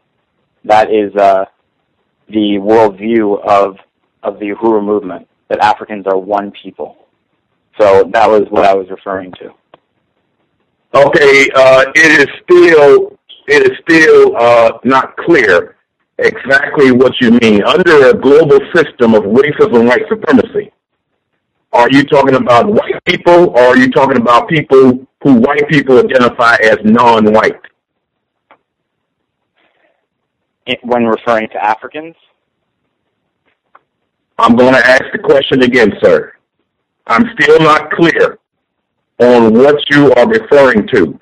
Under a global system of racism and white supremacy, are you talking about white people or non-white people?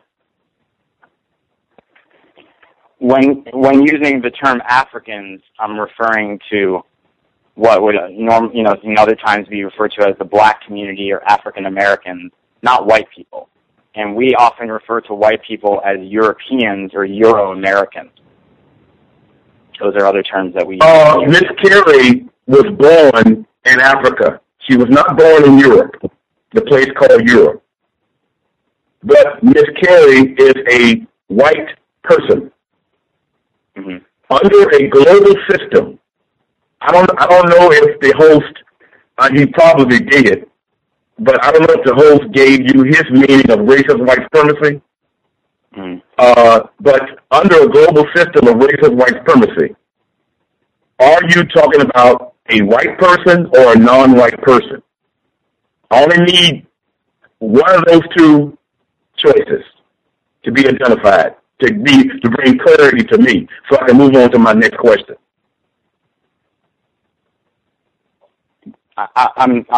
I'm not clear what you mean. Am I referring to non-white people when I use the term African? Is that what you're asking?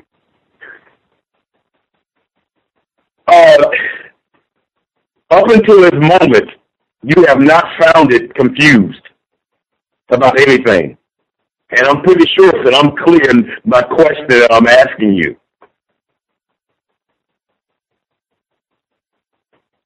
Are you talking about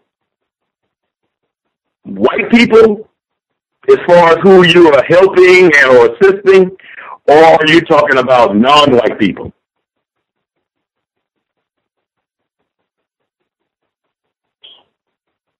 That would give me a sense of distrust, additionally, about you. Hello?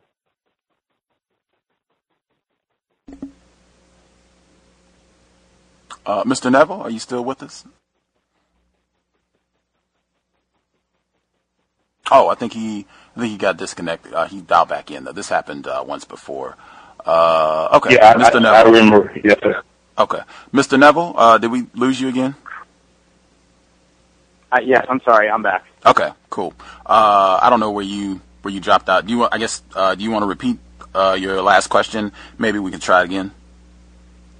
Yes, I genuinely want to answer the question clearly, so I'm sincerely asking for clarification. If the question is, am I referring to non-white people when I use the term Africans? I don't know. I was the one who originally asked the question because as a non-white person, under the system of racist white supremacy, I am identified as a non-white person. Now, are you talking about non-white people? I can't answer that question for you. The only term I've heard you use to who you are assisting and are helping, you said something about that white people don't need to help African peoples. You went on with this long diatribe. Some of it I don't understand. Some of it I do understand. But I definitely don't understand on when you say African people, because it's a very broad term. There are white people who are born every day in that part of the world. So I don't know who you're talking about or who you're assisting. As far as I know, you may be helping the Ku Klux Klan. I don't know. And you are on this program. One of the reasons why you're on this program is to be honest. I've heard that word before, directed at you. Now I'm challenging you to be honest. White people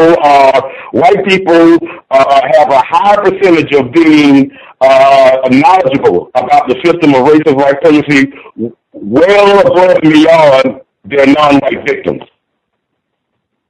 So I'm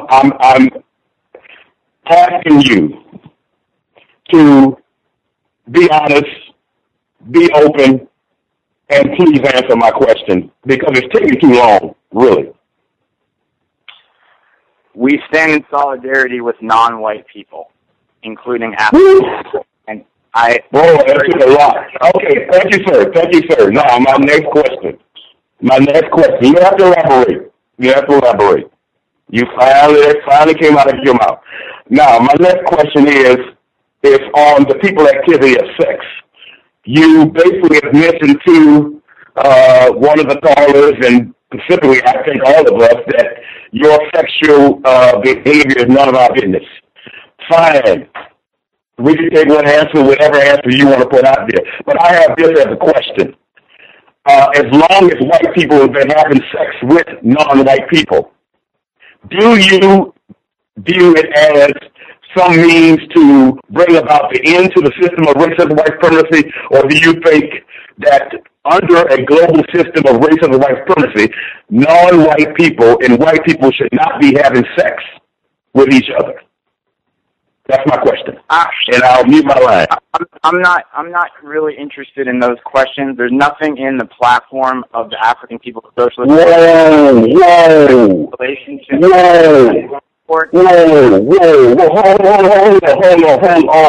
Hold on, sir. Excuse me. Omalia Shatella and the Uhuru movement to understand more about the ideology. There's really nothing else I can say about that. Hang on, retired firefighter, because I'm just trying to make sure we get everybody in. The person, thank you, sir. For sure. The person that dialed in. Wait a minute. 2960. That's it. Last four digits. 2960. Did you have a question for Mr. Nevel? Hello, can I be heard? Yes, ma'am. Yes, good evening. I I was just calling because I had a couple of questions. My first question to the guest would be, I guess Gus was trying to pin it down earlier, but maybe I'll try and see if I can get a more clear answer.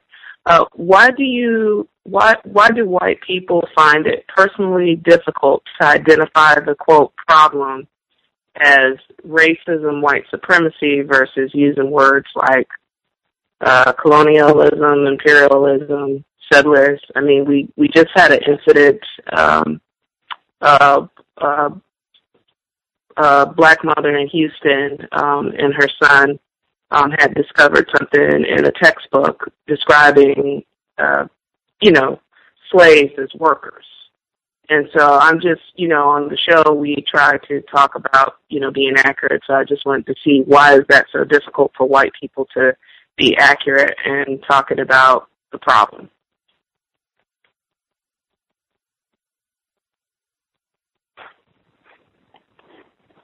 Thank you. Well, I think it's more difficult for white people to understand that the problem is colonialism. And it's been the African liberation movement has been saying that all along. There are plenty of white anti-racist organizations, quote-unquote anti-racist.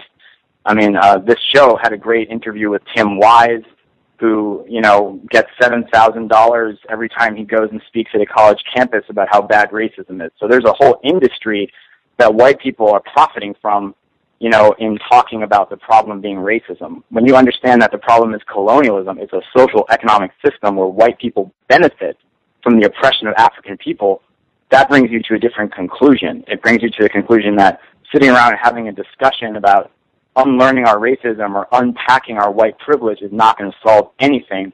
We have to stand in solidarity with African people in their struggle for black power and victory over this violent and colonial social system that enriches us for hundreds of years. That's the solution that we come to when we understand the real nature of the problem. Okay. Well, I was asking for you personally, and that will lead into my second question. Are you reading from the script? No, I'm not. Okay. Are you allowed to, I know you represent an organization, are you allowed to have your own personal opinion? Because it seems like some of the questions some of the other callers have been asking, it seems like it's almost scripted. And I'm just, me personally, I'm just trying to get a sense of what you think, how do you engage in, I guess, promoting what you're promoting on a personal level? My personal opinion is completely consistent with African internationalism and the theory of the Uhuru movement. So everything I've said to you has been my opinion. I believe everything I've said to you. There's no distinction between what I believe and the theory of African internationalism that my entire, has shaped my whole worldview.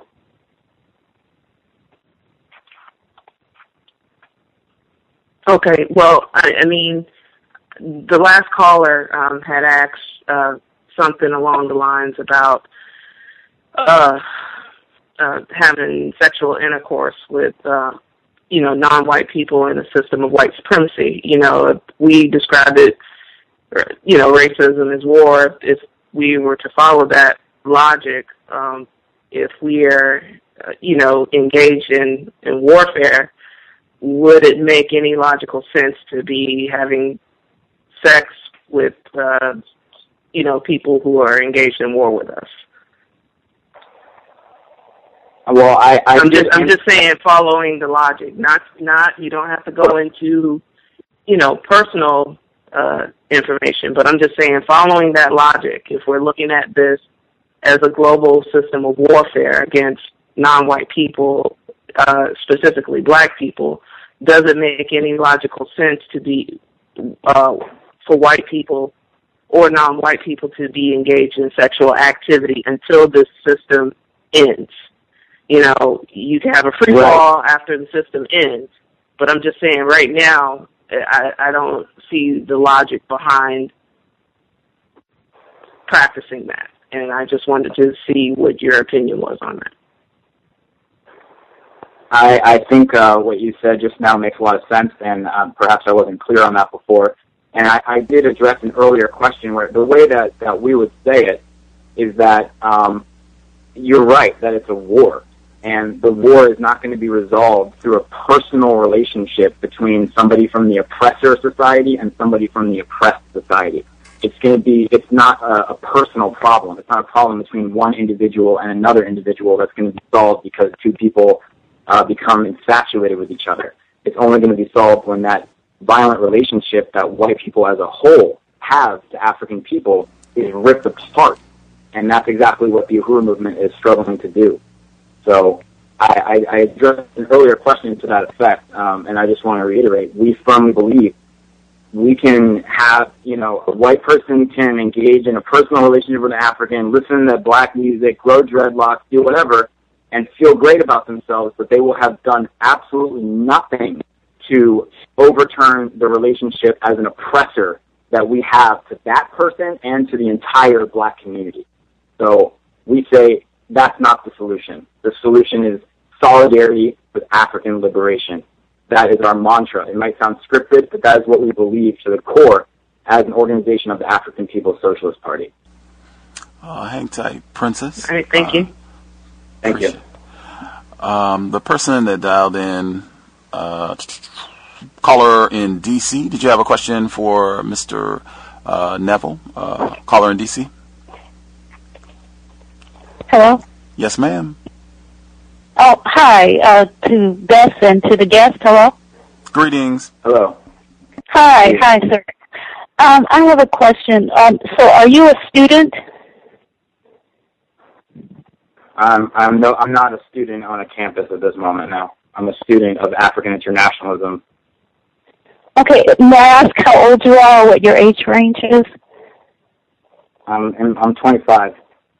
Okay, so what are your long-term goals career-wise? I'd say in the next 10 to 20 years, just goals. I don't have goals career-wise. My goal is to commit everything I can to building a movement in solidarity with African liberation.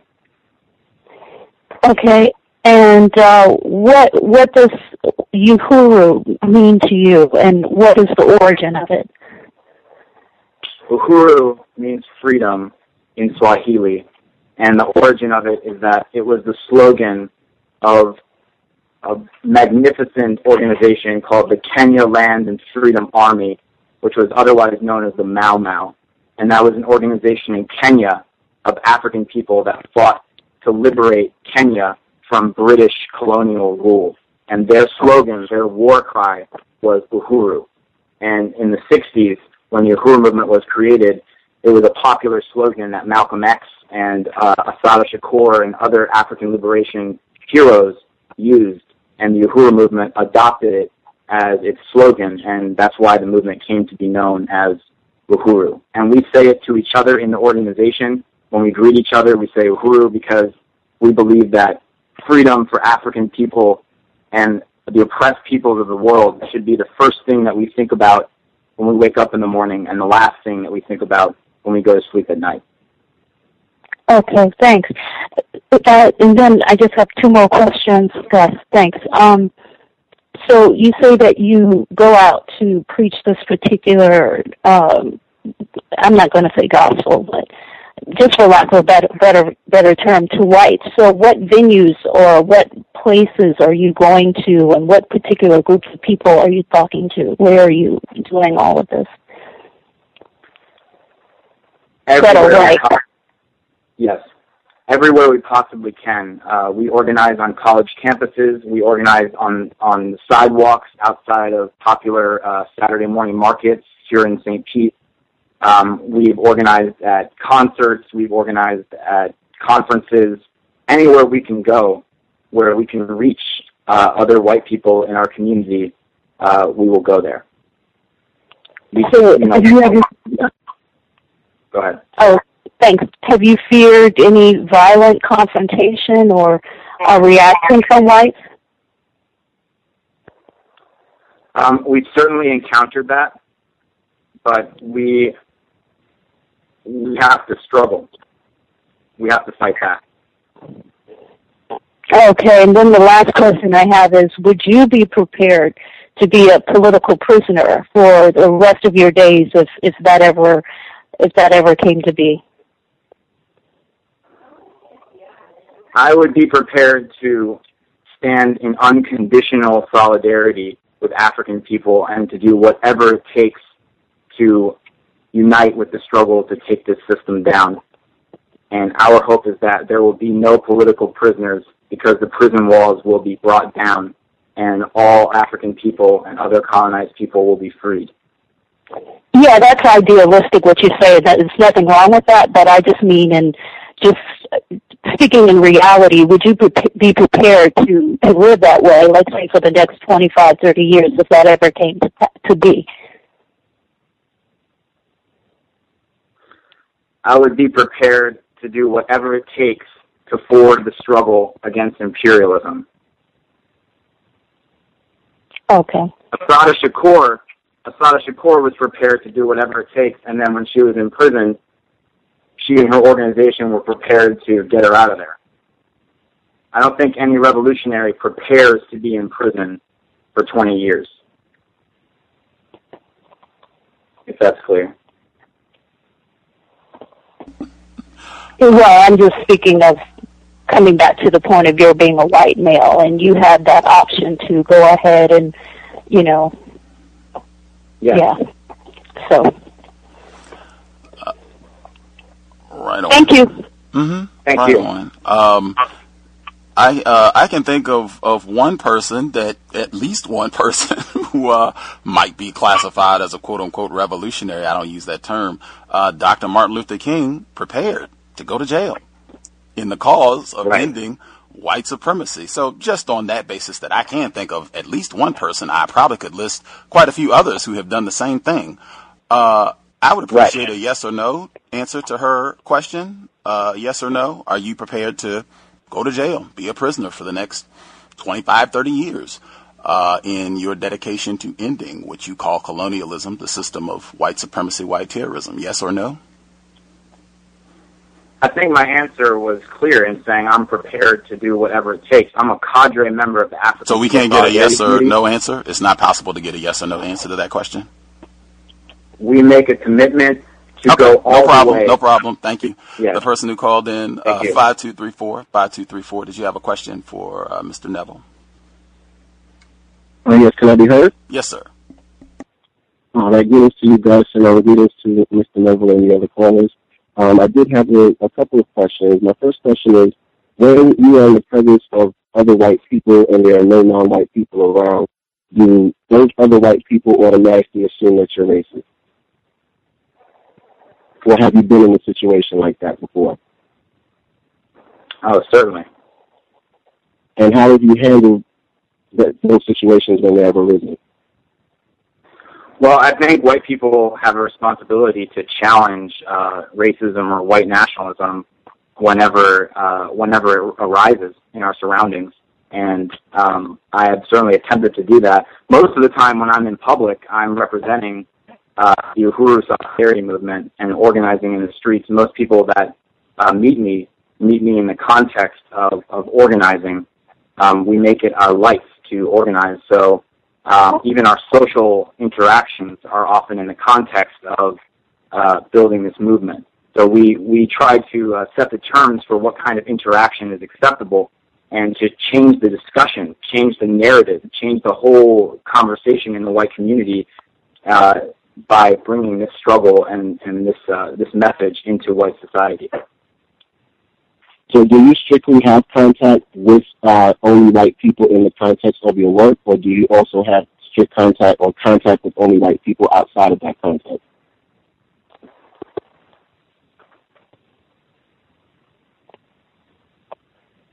I wasn't really clear. I apologize. No, I was asking, is the only context in which you have contact with, let's say, white people with no non-white people around, is it only in the context of the work that you do, or do you have situations like that you experience outside of that context just in your regular everyday life? Well, definitely in America, there are many places where there are only white people. I mean, this is a white nationalist country. So there are many classrooms, parts of town, restaurants, the whole society. I'm just asking about you personally. Do you personally have contact in a strictly white environment outside of the context of the work you do? And in that, if you do, in that context, have you been approached in that way where other white people have automatically assumed you were racist and might have made a statement or comment? Under that assumption. I don't seek out strictly white environments. I grew up in Miami, so I grew up in a very international environment. I don't know. Okay. And I one last question. I don't really think that it's logical for white people to give up practicing racism and white supremacy simply because just living creatures do not take the path of least resistance, and white domination has been the path of least resistance. I wanted to know, is there any other context with which you've spoken to white people outside of your personal dedication to forming a revolutionary bond with black people as a reason for them to, or I guess a reason for them to join your movement outside of that reason? Is there any other reason beyond that? Because I don't think many white people will attach to your ideology. I believe the reasons that I stated earlier for why white people have an interest in uniting with African liberation are the reasons why. Okay, thank you very much. Thank you for taking my call. Thank you. The person that dialed in, caller in Michigan. Did you have a question for Mr. Jesse Nevel? May I be heard? Yes, ma'am. Good evening, Gus, to the callers and to your guests. I wanted to ask a couple questions. The first one was, you said you're 25. Are you married? I'm not, but I think my personal story is not really that significant in this context. But no, I'm not married. Okay. Next question is, you said that one of the callers asked you, where do you speak to white people sharing your message? And you said wherever on the corners, outside of different places. So I'm envisioning, because I see people, on bullhorns and just trying to get attention from people, just trying to share their doctrine, so to speak. So you don't have a facility, or do you have meetings with just white people where you are able to get their undivided attention, or are you just trying to get attention on the sides of the street, or what does that look like? Well, doing outreach tables on the sidewalk is just one of the tactics that we've used, that we've learned from our training from the African People's Socialist Party. But we do many different types of activities. We hold events, we hold forums, we hold film showings. Coming up this month, actually, we have an event that we hold every year called the Day in Solidarity with African People. And at that event, Chairman Omali Yeshitela and Penny Hess of the African People's Solidarity Committee will be speaking. And that event happens in San Diego, it happens in Oakland, it happens in St. Petersburg, it happens in Philadelphia. In past years, it has happened even in Warsaw, Poland, in Gainesville, Florida, and in many other places. So those are the kinds of things that we do. We show PowerPoint presentations that expose the history of the culture of white violence and how parasitic capitalism was built on slavery and genocide, and we make the case for reparations through those types of presentations. So that's really the substance of our work. Okay. The next question is, what was your overall purpose for coming on this program? What were you trying to accomplish? I was interested in discussing the ideas of Chairman Omali Yeshitela and the Uhuru movement, and I was especially intrigued because I saw that this program had previously hosted interviews with Kim Wise, where Kim Wise, who we would regard as an arch opportunist, was really challenged for his white nationalist opportunism, and that was something that I appreciated, and one of the things that intrigued me about this program. Okay, and how were you recruited in this organization? I don't know if you shared that. I dropped off a couple times on the call, but how were you recruited and where were you recruited? I was recruited through attending a very powerful event that was held here in St. Petersburg, Florida in 2010, where Chairman Omali Shatella was being honored for his more than 40 years of work building the Uhuru movement. It was an event held at the University of South Florida by the Uhuru movement, and it was also honoring the fact that his many publications had been acquired by the Special Collections Archive of the Nelson Poynter Library here in St. Petersburg. So I went to that event and heard the chairman speak about all of the work that the party has done over the last several decades, and that was where I signed up to become involved in the organization.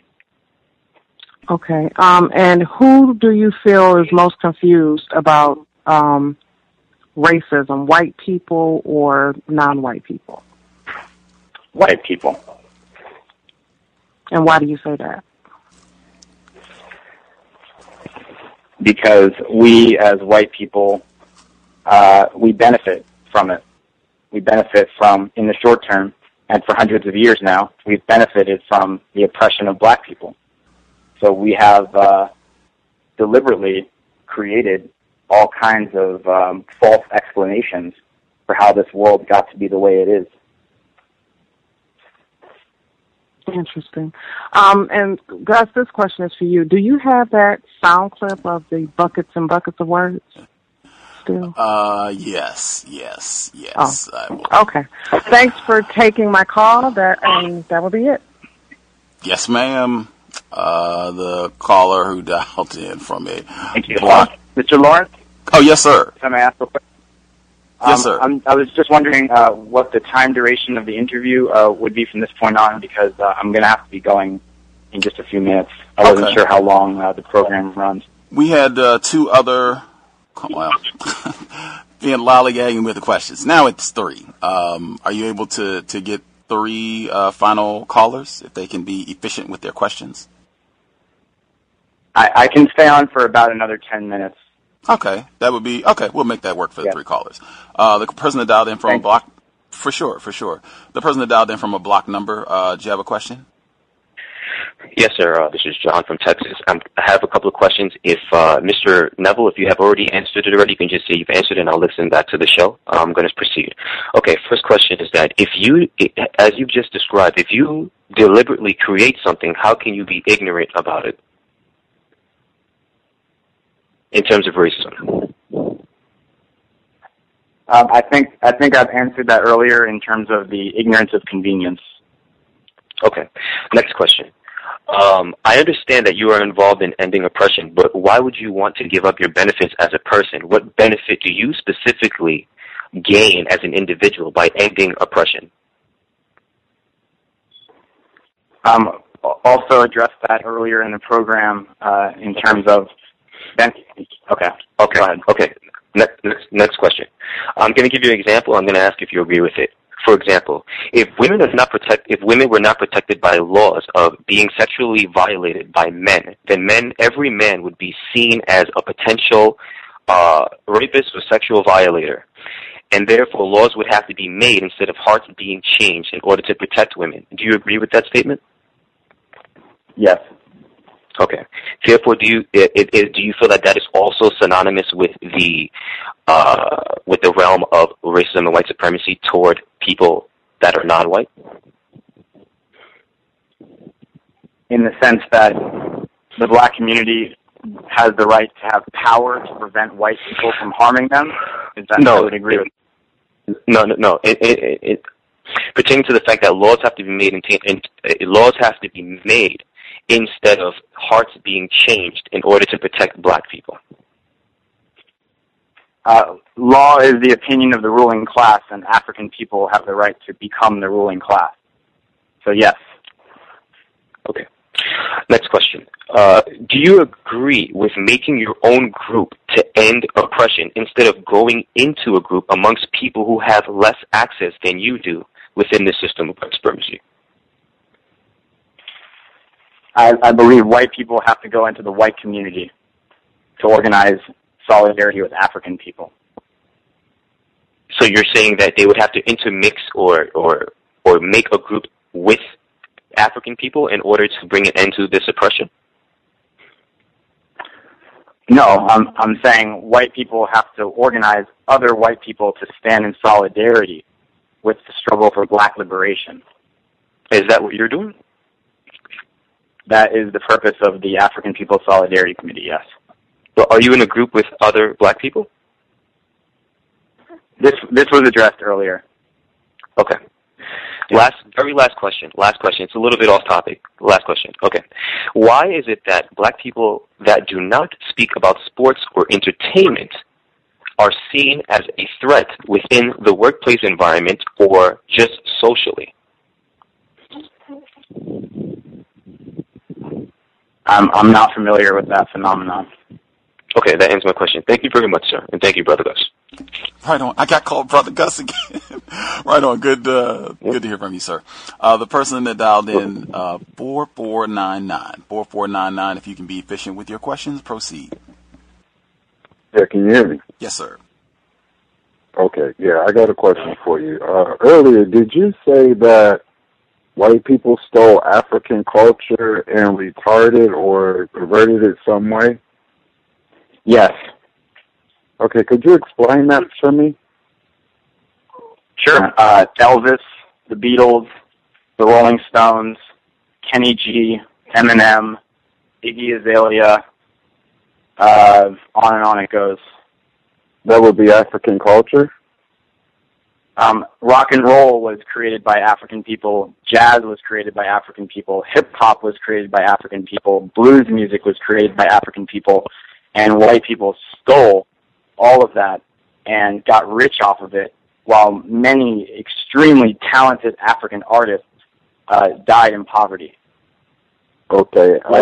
Second question would be, all right, good, you answered that. My second question would be, and you say now all they need to do is learn African culture and things will become better? No. Okay. Certainly not. Okay. Oh, is that? And that's all I have for you. Oh, okay. Great. Different person that called in from a blocked number. Did you have a question for Mr. Nevel? You should be with us. Yes, can I be heard? Yes, sir. Hello, can I be heard? Yes, sir. Yeah, this question may have been asked already, Mr. Nevel. Have you ever been, or you particularly, have you been threatened, with violence, or has anybody come at you with violence? Any white people particularly, since you've been doing what you're doing? Yes. Yeah. What happened?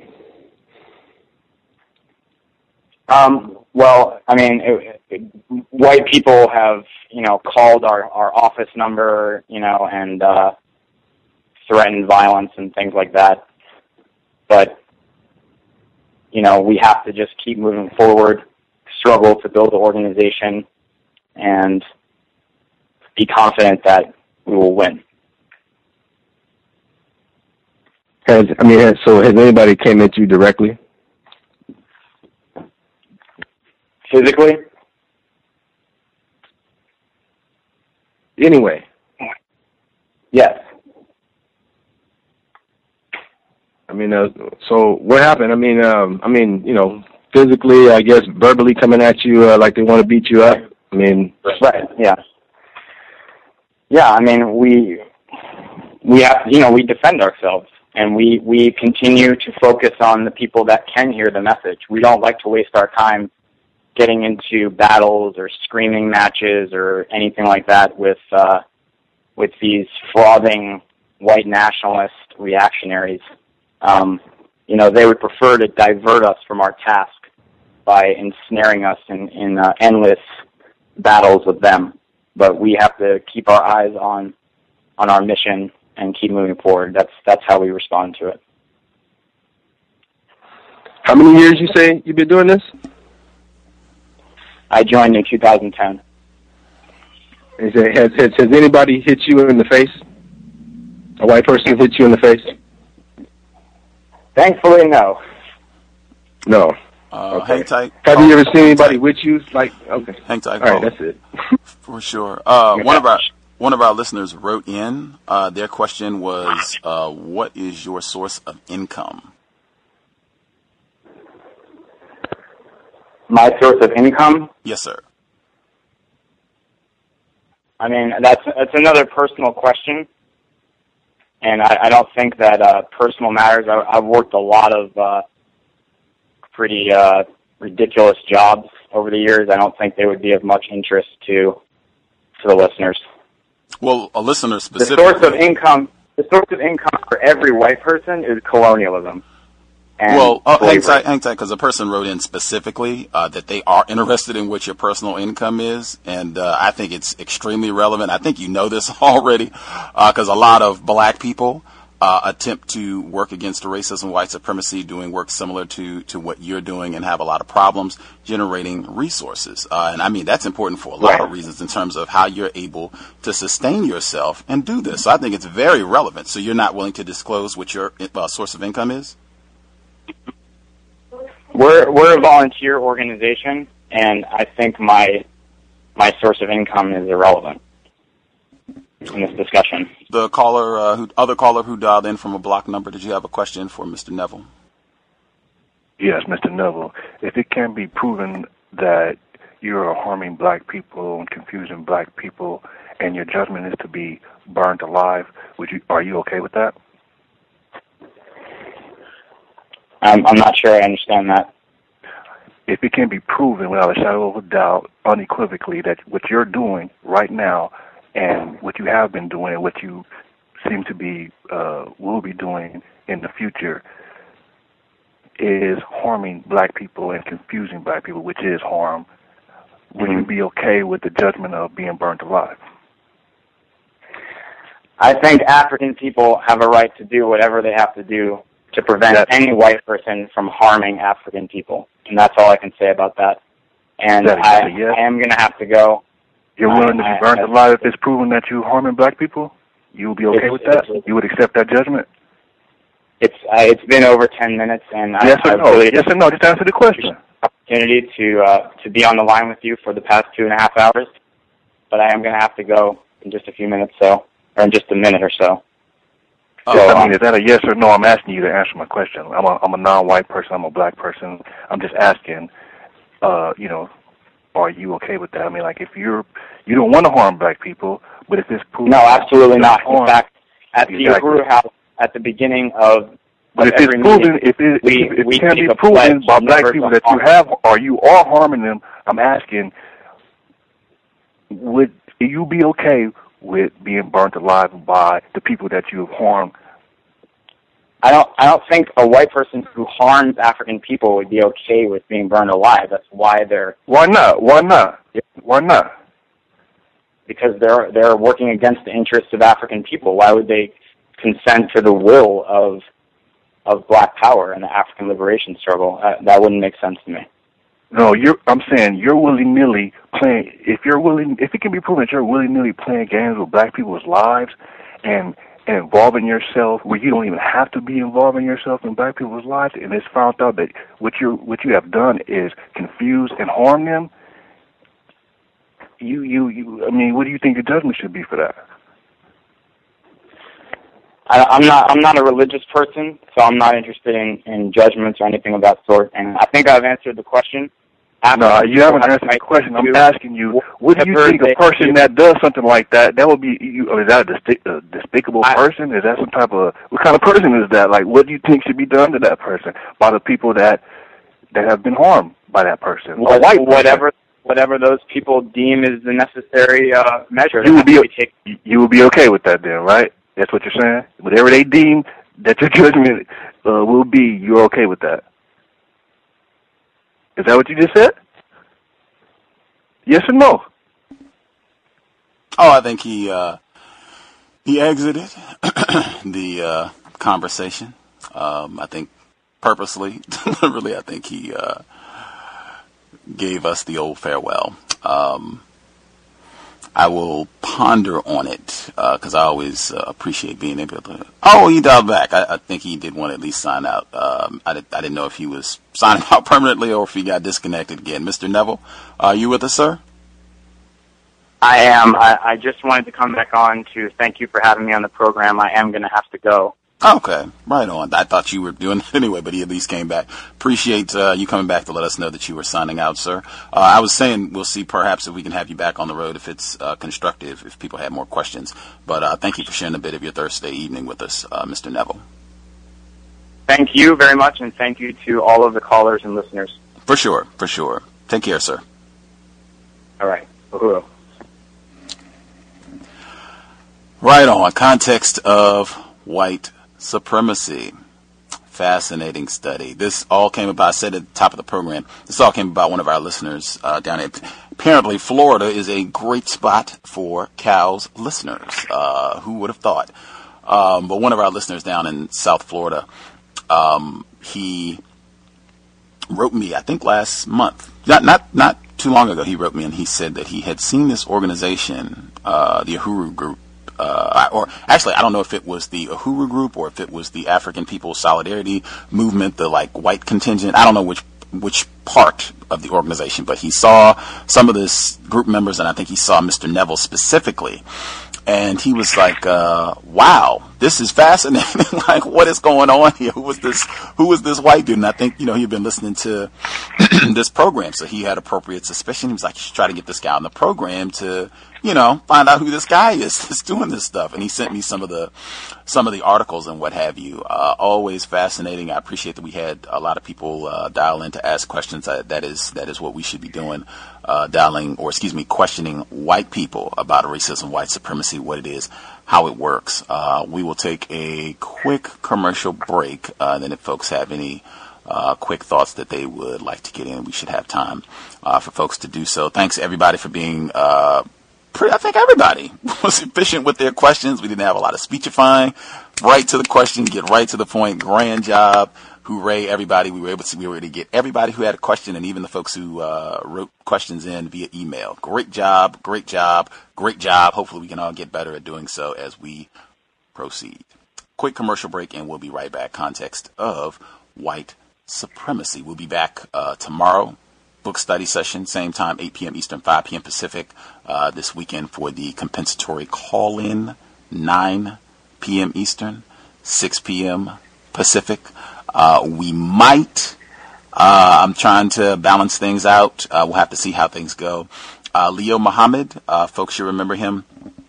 He's been on the program many times. We had him on quite a few times when the whole London riots took place in 2011. We had him on the program in 2010. He's been on repeatedly. Great guest. A lot of constructive information. I think a lot of our listeners are big fans of Mr. Muhammad. But he is, and he's in the UK. He's in England. He is a Muslim. He's been a supporter of the Nation of Islam for a long time. He's talked about it when he's on the program. He's going to be coming to the States to attend the Justice or Else March. I spoke with him. I didn't know he was going to be here. I was just trying to get him on the program. I figured he would be following it. I had no idea he was going to be in the States. So he says either we can wait and have him on the program once he gets back to England, which is like the middle of next week, and he can give us the update what he saw at the events this weekend and everything, or we can try and see if we can make the schedules work and have him come on the program Saturday at some point after the events have concluded, and he can kind of give us an update what he saw, how things transpired, which I thought would be spectacular to hear live that day, and it's always good to talk to Mr. Muhammad. So we'll have to see how that works out. Saturday is the compensatory call-in, and We've been doing that for a long time, and I know a lot of people look forward to that, whether they participate or not. So we'll still do that. I'm just trying to figure out how to accommodate both, because I figured you all would want to hear from Mr. Muhammad, and particularly with the events going on that day. So we'll see how that works out, and hopefully we can hear from him Saturday, if not, a little bit down the road. Quick commercial, right back. Context of white supremacy. You're just saying there's buckets and buckets of words. Hey, there we go. Excuse me. Buckets and buckets. I was going to play the individual clip, but all taken care of. All taken care of. So gave the rundown. We will hope, pray, whatever you're into, that Leo Muhammad can hang out with us Saturday evening. But that is going to be a head scratcher to accommodate the compensatory call-in and him. I'll figure it out, hopefully. If maybe he'll come in later in the evening. If he keeps late hours, maybe he can hang out after the call-in, or that's going to be tough. Anyway, so yeah, we'll be on. I think we should be here Sunday as well. Lashes had another white person. He was a former quote-unquote neo-Nazi. He should be here on Sunday. He's allegedly reformed now. He should be here on Sunday, normal broadcast time, 8 p.m. Eastern, 5 p.m. Pacific. Moving forward. Before I get to the folks, if you all have any comments you'd like to share, thank you again for being efficient with your questions and not doing a lot of statement making and speechifying. This, I think, might be the best illustration when I have talked about, and I think this is a rarity, because normally when I have talked about white people who will couch their conversation, their analysis of racism, white supremacy, they'll couch it in the concepts of a black person, a non-white person. And so then, if you disagree, if anything of it, if any aspect of it is false, well, hey, this black person over here said this, so it's kind of you end up being in conflict indirectly with another black person. These are not my views. This is such and such's views. So, I mean, it really, in my view, is a very effective means, because white people, they can go and grab any non-white person. Most of the time it's dead. I've said consistently they will take, I won't give out names. I've named names in the past, but they will find a non-white person that's dead, and frequently they will take some aspect, and this could be a non-white person who did all they could, who was working as sincerely as they possibly could to try to solve this problem. And all of us are confused, myself included. I'll take myself. They could wait till Gus is dead, right, and then come take some aspect of my views of racism, white supremacy that is incorrect, that they know is incorrect. And they will go and present that. And so, hey, this is Gus T. Renegade. What are you, the legend? He did the cows right after I'm dead, of course. Legend. That nigga, I mean, that great guy, he did the program, blah, blah, blah. What are you talking about? They will do it in this manner to make it very difficult if what they're saying is incorrect. Hey, this is not me. This is such and such. I've said this before. This is one of the few times where it's a black person that is still alive where they're doing this, and where it's the totality of what is being presented is couched in, hey, this is such and such's argument. This is such and such's argument. It is amazing. I think it is a very refined technique of racism, white supremacy. We've had other demonstrations, but I think this might be the best example, the prototype, if you will, for this technique, in my view, of practicing racism, white supremacy, where, and some of the things that he said, I think even the caller in Florida said some of the things that he said, yes, accurate.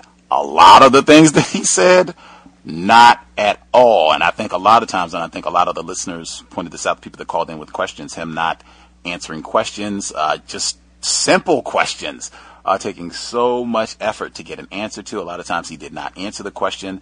I think that happened a lot with some of my questions as well, but major patterns. I was hopeful, I don't know if he's with us or not, the male in Florida who saw this guy to begin with. I was hoping that he could chime in to participate, to see, because he saw this guy, I think, in person, to kind of see what he saw and then how that matches up with what he heard on the program. Anywho, I will hush. If folks have comments, thoughts that, you would like to share, feel free. There are a lot of people on the line, so if you can kind of watch the background noise, that would be appreciate it if you could mute your line if you know you're in a loud area, or if you got other things going on, people zooming in and what have you. That would be super helpful. But all the people that dialed in with a hand up, feel free if you have commentary. Can I be heard? Yes, sir. Gus, I think you hit the nail on the head, the proverbial nail on the head. He reminded me of a refined white supremacist version of Malcolm X, the way Malcolm X, when he was in the nation, used to say, well, the Honorable Elijah Muhammad says. I think he must have studied that for probably 1,000 hours, because that's the same posture that he adopted. And I totally understood why the sister came forward earlier and said that she thought he was reading from a script, because it just starts to sound like that blanket response. And it just, like exactly what you said, it looks like he studied a non-white person, I think Malcolm X, and he latched on to the ideology of the group, like you said, led by a non-white person, and that's his approach to everything in order to deflect from the truth. Thank you very much. I'll mute my line. May I be heard? Yes, sir. Can I be heard? I guess we can go in order. I heard you too, Thomas, in New York. The other person, if you want to go first, right on. Sure, not a problem. Thomas, is that okay? Right. Absolutely, absolutely. All right, thank you. 3 quick questions. 3 things to address. The first thing is that there was a sister that asked a question of him asking who was more ignorant or more confused about the system of oppression or white supremacy. And he then said that black people are, and because they are more confused because they created it and deliberately made it in order to benefit. So my question to him was that how can people that created it be confused about it? They would have to be experts in it, and he just disregarded the question and said he answered it earlier. Did he answer that question earlier?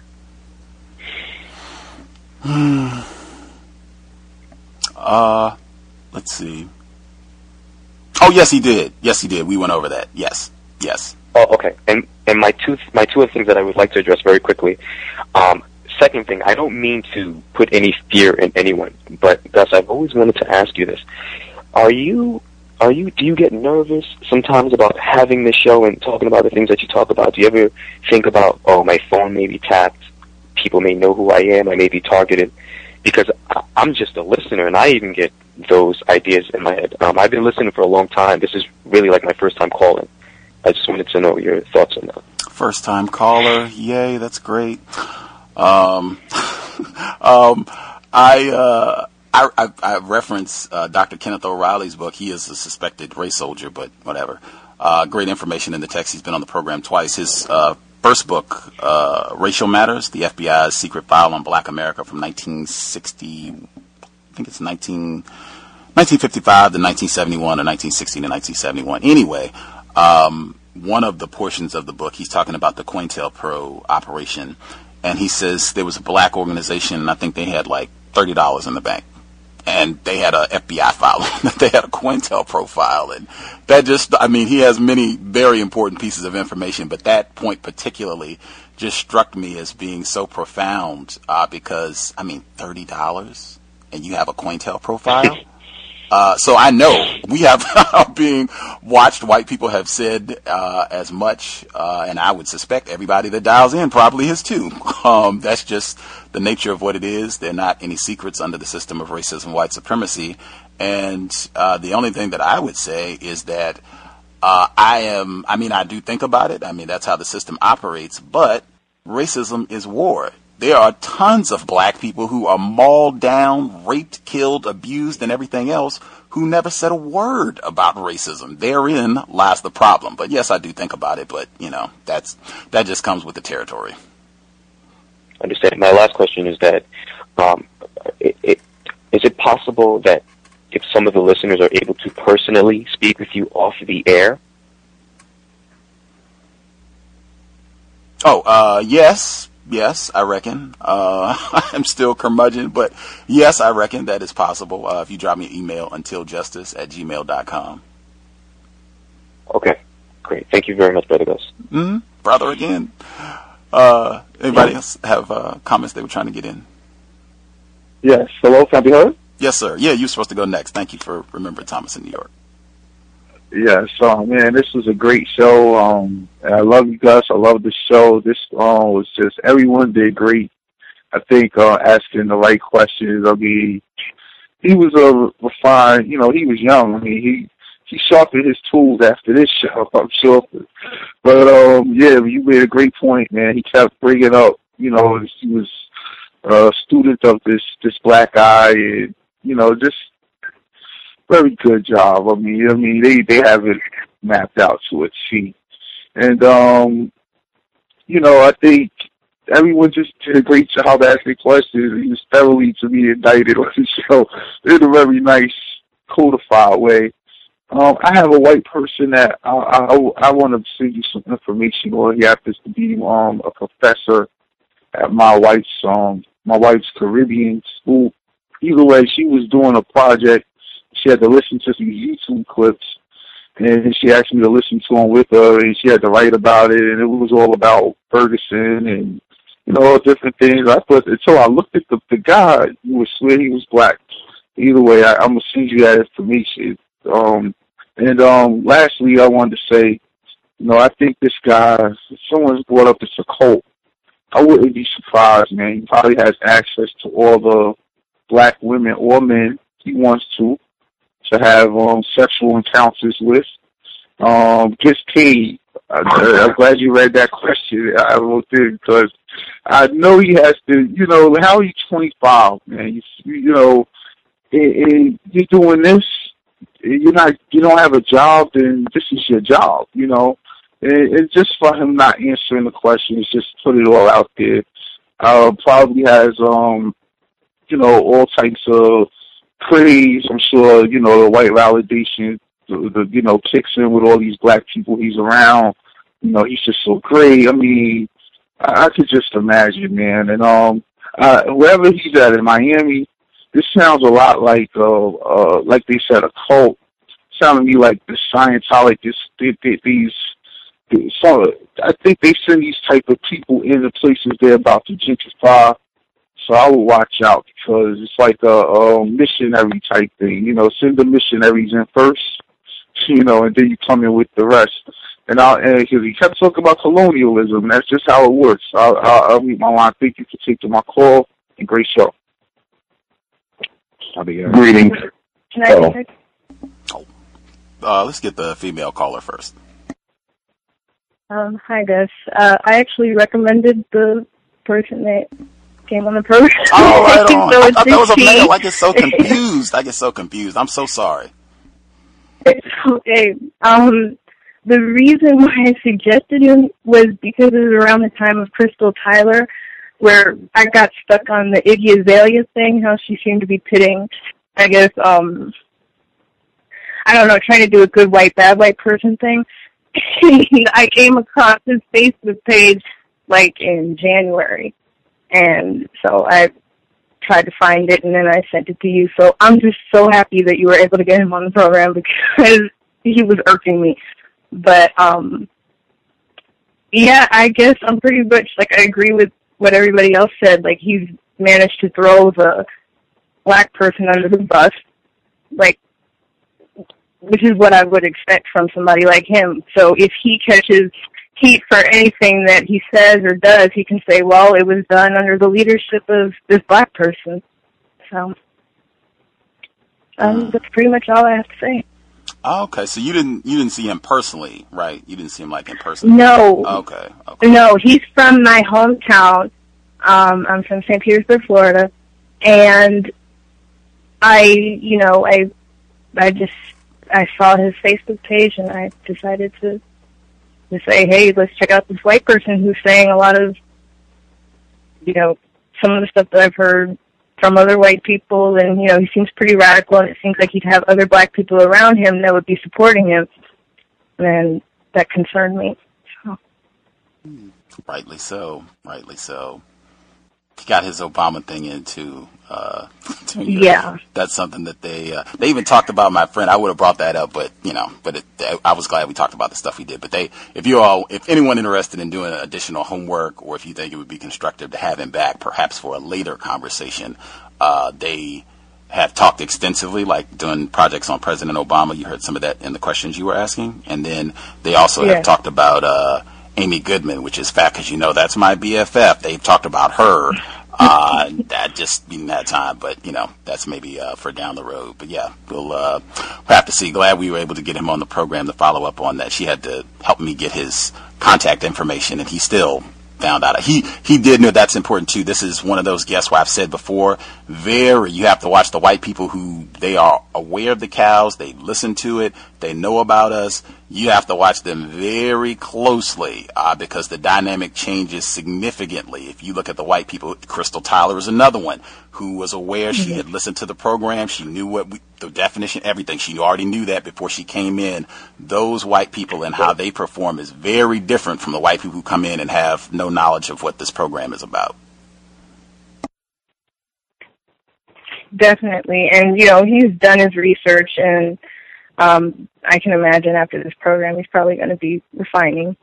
And, I'm just trying to figure out the best ways to get this problem solved. And I just recently, within the last year, have been focusing more on white people and their tactics, and in particular how they interact with the whole Barack Obama thing. So I was trying to find a way to get him to admit that he was maybe pitting black against black. I'm not sure how well I did with that. Can I be heard? Yes, sir. Yes. Not only should non-white people keep away sexually from white people, we shouldn't have any contact with white people at all, avoid it as much as possible, unless it's something like this, asking, questioning a white person about the system of racist white supremacy. I can see that as being constructive, but otherwise, because he reminds me of the white people who joined in with Jim Jones, who was actually putting the poison into the Kool-Aid for non-white people. People like this young white male, this young white man has that kind of focus, has that kind of hypnotic focus, on other non-white people. Simply because he is versed on some aspects of counter-racism, but yet we are not collectively in a standpoint to whereas we dig beneath the surface and really challenge white people, like I've been hearing on this program. And it's a very dangerous relationship as far as I'm concerned with his involvement. Or freedom to do what? Under the system of racist white supremacy. Freedom to do what? And I noticed, like I said, the first thing that came to my mind was this he kept rattling off over and over again, African people.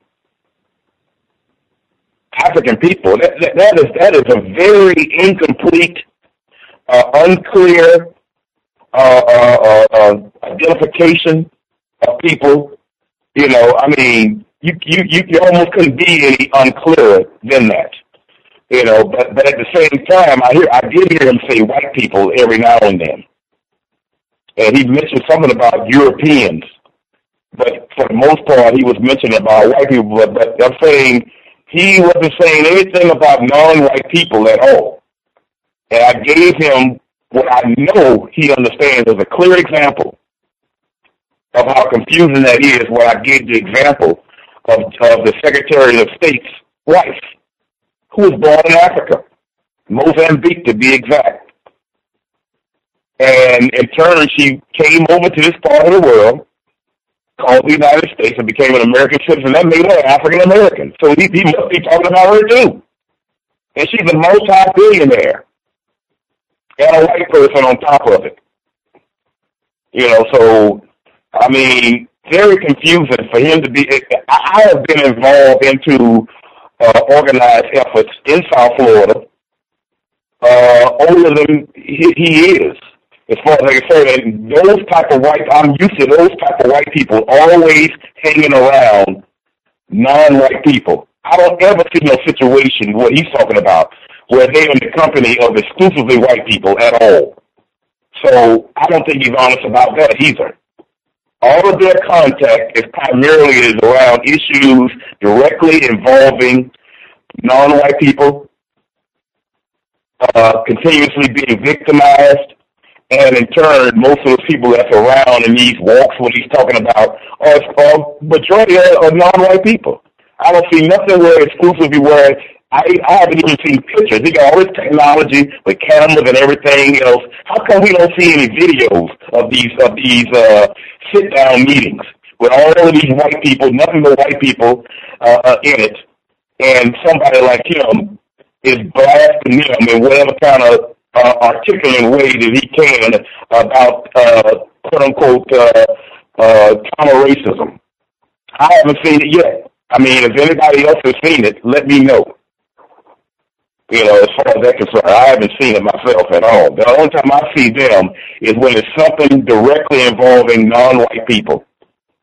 And when you don't answer the question or say something like it's a personal issue, you already answered the question to me.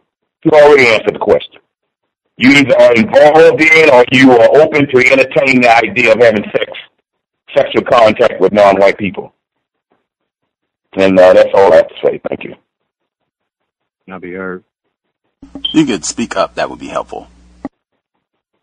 Yes. I just wanted to hit back on the cult thing. I just imagine this guy probably, in high school, maybe he was rejected by white women or maybe used to get beat up, by the football team or something. And, he decided that he's going to join this African cause.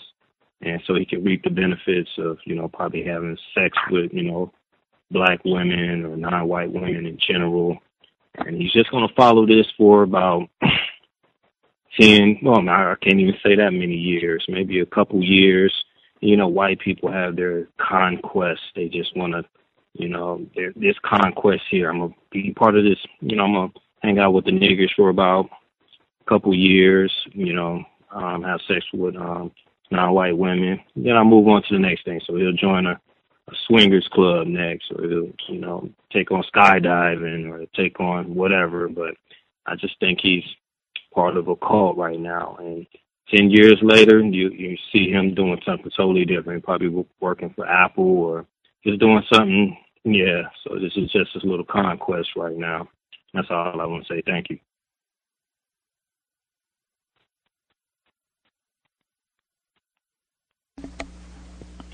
Anybody that has not shared have a comment they wanted to make sure they got in before we wrap things up.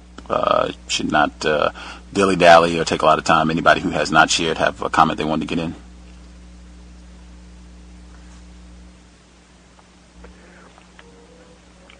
Can I be heard? Yes, sir. Yeah. I'm just, he called back in. That was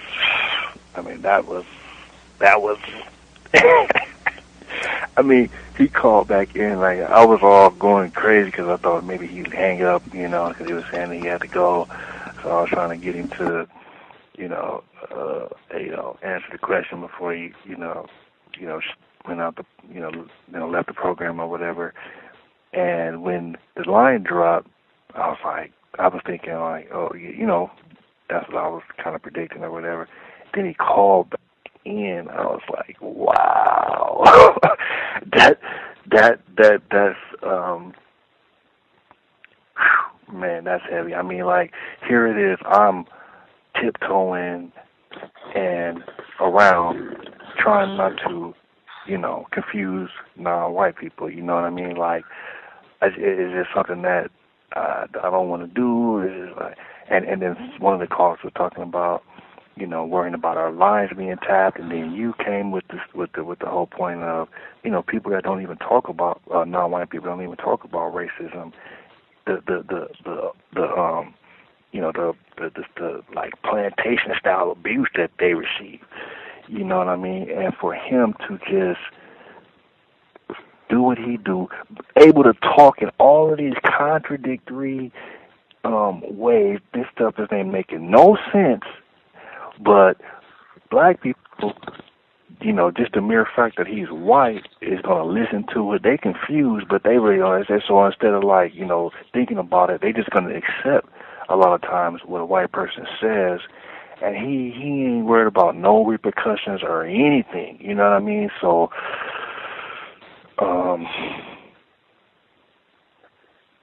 I don't know. I don't know if he answered my question. I kind of felt like he said he's willing to accept the judgment of, you know, harsh judgment if he's confusing people, and I just wanted to get that. But, you know, man, I mean, like, he ain't had no shame, man. I mean, even, like I said, he called back in, and nothing he was saying was making sense. I mean, he's just involving himself in black people's lives, life and death, and black people get, I mean, they got diseases, man. I mean, it's just like the kids is getting shot, going to the hospital, ambulance. I mean, this is a lot of crazy stuff going on, and he you know, he's just confusing black people, man. It's I don't know, man.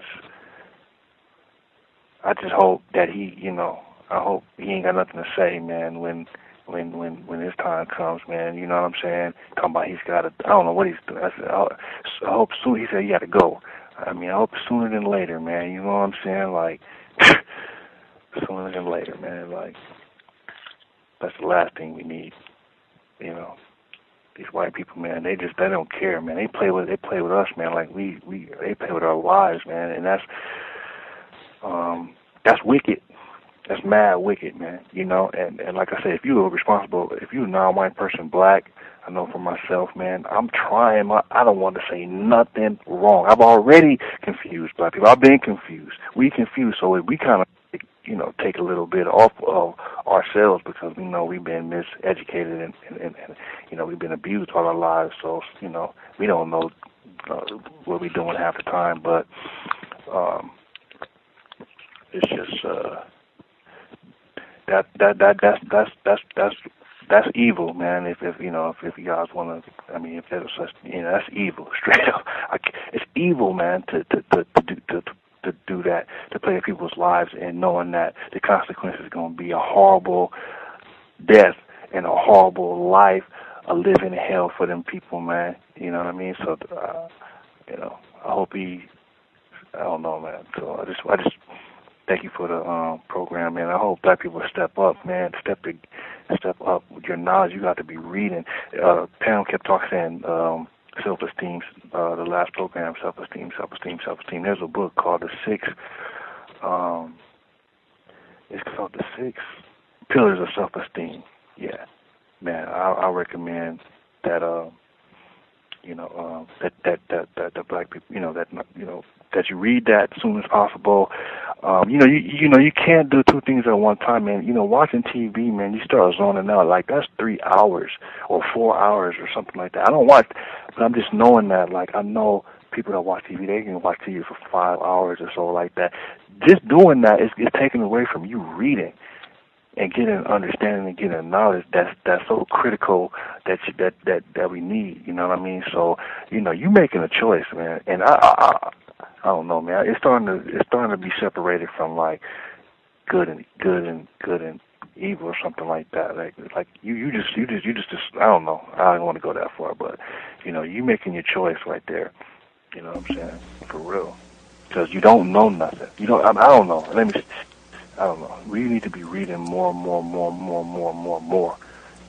and use those your interests and get into it. Whatever your interests, and use those words and whatever it is that you heard you really don't understand it, and get into it, man. You don't have time to be doing anything, you know, instead of fighting this war, man, because, you know, people are dying, suffering real hardcore. Right on.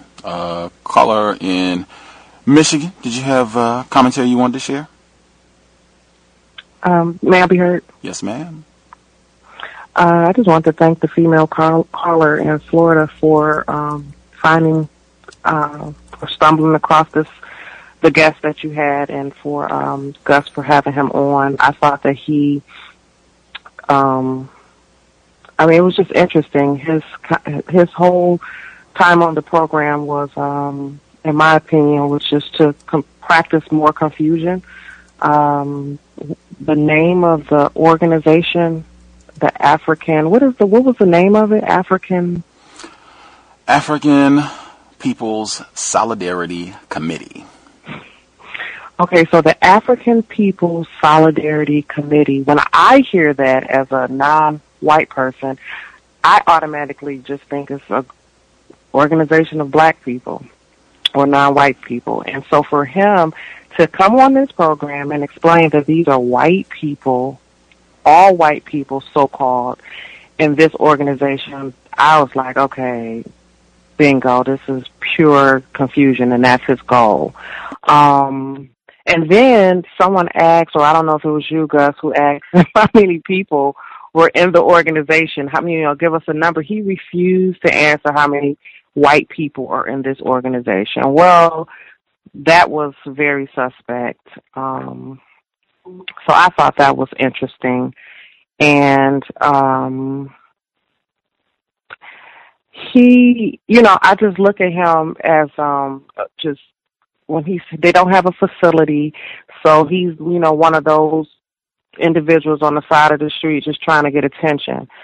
He's young. I can see, I have a son that's in college, and he tells me all the time how they just have all kind of people show up on campus trying to recruit them for this, recruit them for that, and, there's just all kind of weird people, or just people in general just pushing whatever rhetoric they want to push. And so it's just interesting because, like the previous caller that just gave a comment, a couple of years from now, he'll just get over it and then go back into the white community and continue practicing racism. This is just something he's doing. And black people, what he's doing, confusing black people, it reminds me of the white killer that went into the church in Charleston, and how they were not suspicious of him. And that's how he was allowed to actually sit down with them for over an hour. There's no suspicion. So this guy is another example of that. And I just think that it's really, he's dangerous, and I'm just so thankful that you got him on the program, because this is a program that I'll be listening to again in the archives just over and over again to just study. This whole program, the C.O.W.S, is really something that I study, and I am just appreciative of, and also so thankful of all those archives, because I don't watch TV. I have no time to watch TV. I consume myself with just trying to learn how to be less confused. And I thought this show tonight was very constructive. So thank you to the female caller for doing your research, and thank you to Gus for having this joke on the program. That's it. Right on. No joke. The caller at 3358, did you have commentary? Yes.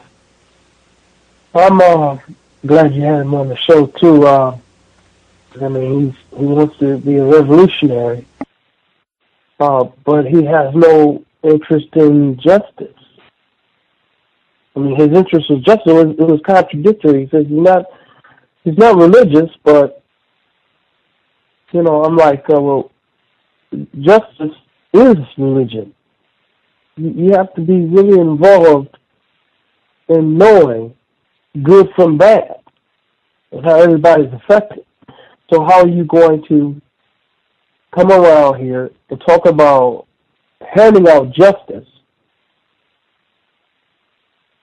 and not include at least a 10-point plan, or what you're going to do, or how are you going to do this, and how are you going to convince other white people to get on board, especially those that were veterans of this country. and watched their friends who were veterans die for this country and the Constitution to be so-called, took an oath to protect.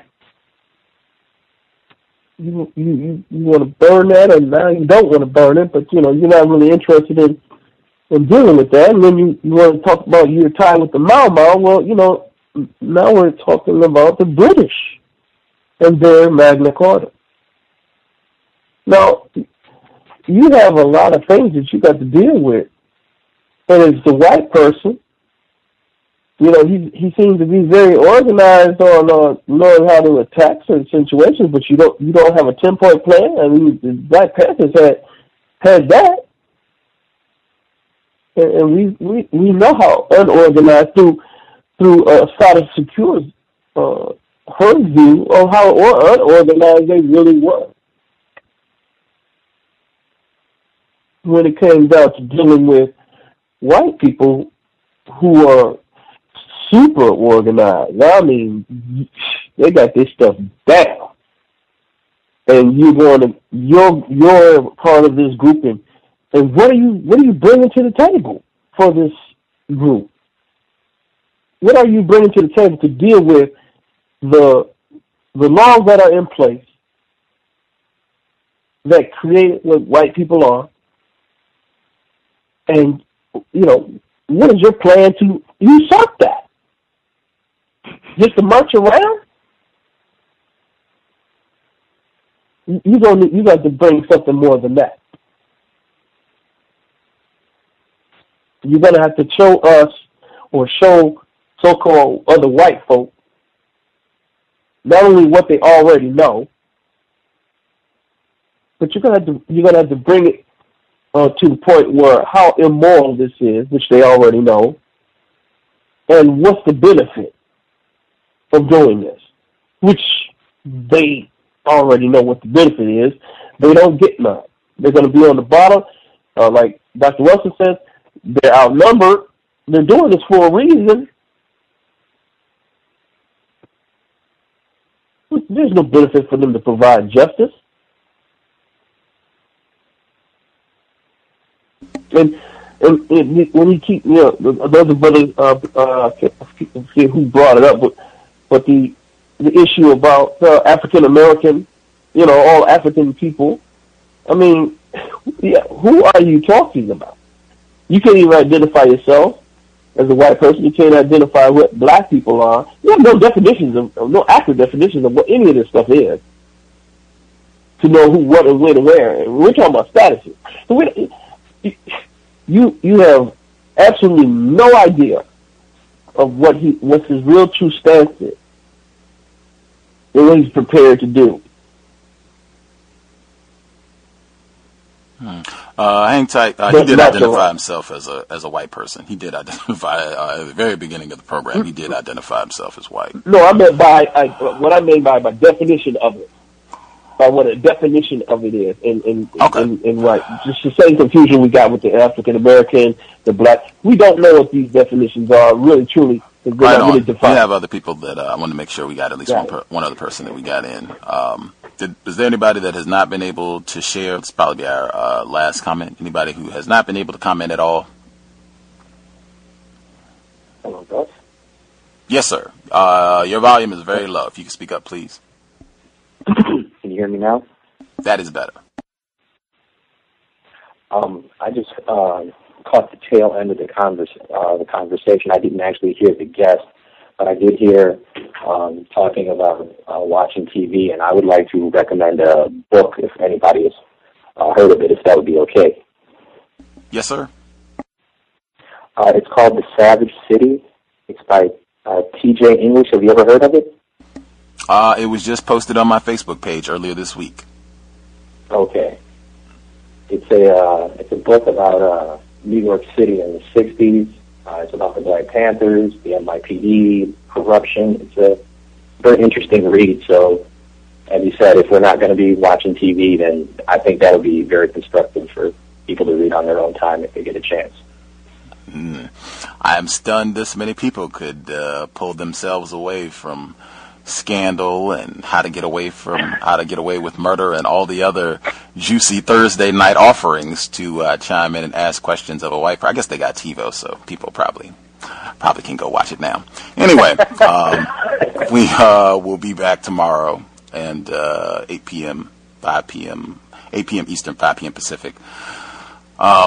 The book club, Katrina After the Flood, Gary Rivlin, compensatory call-in. I guess hopefully we'll get clarity on all that about Leo Muhammad. I am excited if he's going to be directly at the Justice or Else events, and he can give us an update right after the fact. But I'm not sure how that will work out with the compensatory call-in. But as soon as I figure it out, we will let folks know. But that should be going down Saturday, and then we should have another white person with us on Sunday. Thanks for the folks who participated. I hope it was constructive.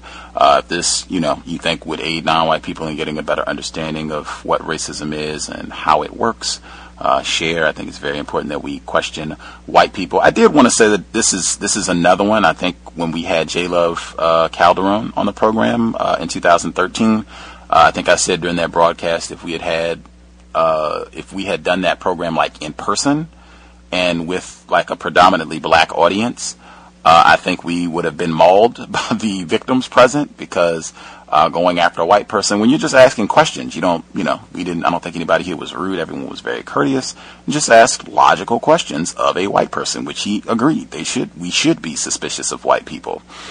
But I think just the confusion and the way that we've been brain trashed and victimized, a lot of times we have been programmed to do the exact opposite and to defend white people. And I think this is another one of those programs. If we had done this live and in person, particularly if we had some of the black members of this group, oh man, I think they would have staunchly, vehemently attacked us and defended Mr. Nevel during the broadcast. Like, oh man, I can't even imagine. I suspect even if they listen to this program, that there could be some of that. That's just the sort of thing that I have seen consistently. I know it happened with Timothy Wise. We had him on the program, and some others. Incidentally, they had written about, I think you heard some of it during the course of the dialogue, he and I think some of the other white folks, they had written about Timothy Wise and challenging him, and I think he said some of that on the program, and I think he was looking for a chance that we could just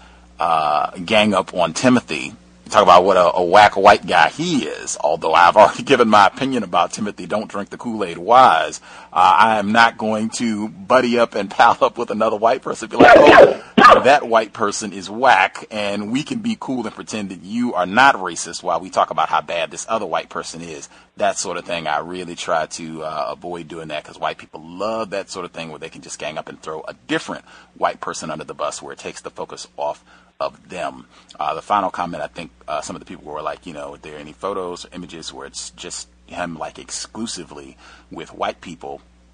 They do have pictures. If you go to the website, theahurunews.com, they do have pictures where you can see him, some of the other white people that are in the Florida, the St. Petersburg branch of this group. But it was like 5 white people.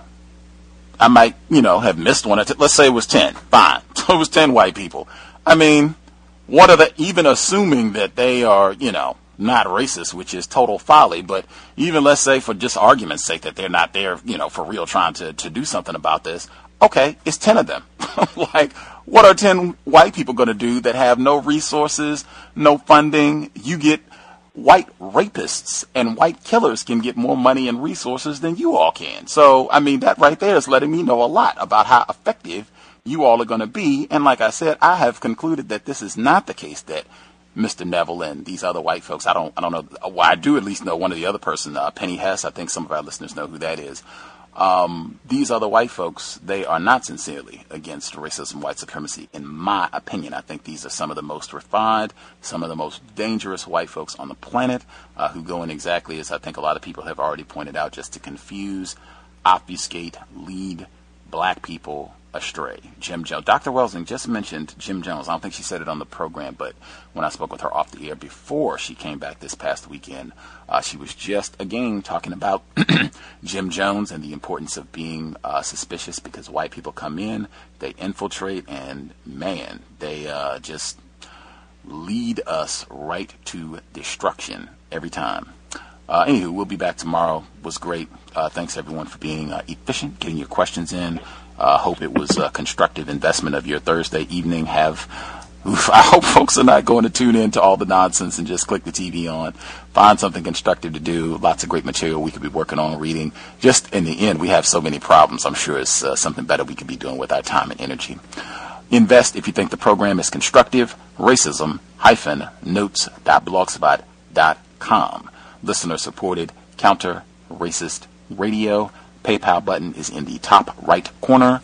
And if you're not into PayPal, you can drop an email if you prefer a physical mailing address. If you have questions, gripes, complaints, any other craziness that you want to email or let me know about, feel free, drop an email untiljustice@gmail.com. And I have on Twitter @untiljustice. Thank you again. Remain codified at all times.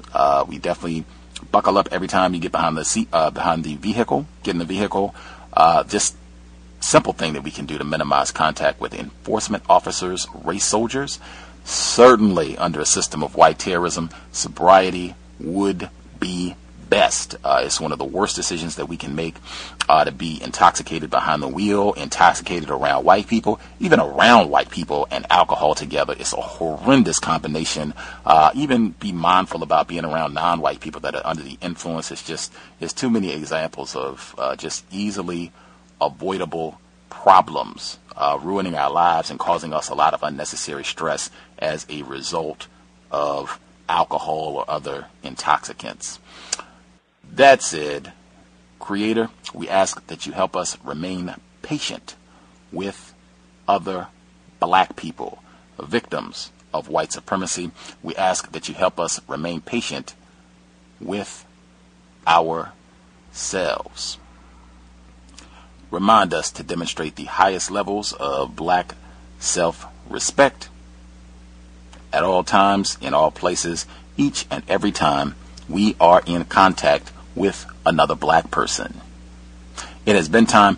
Replace white supremacy with justice immediately. Context to white supremacy signing out. Thanks all for tuning in.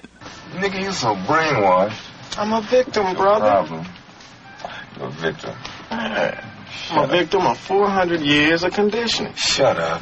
The man has programmed my conditioning. Mm-hmm. Even my conditioning has been conditioned. Okay, round two. Name something that's not boring. A laundry? Ooh, a book club.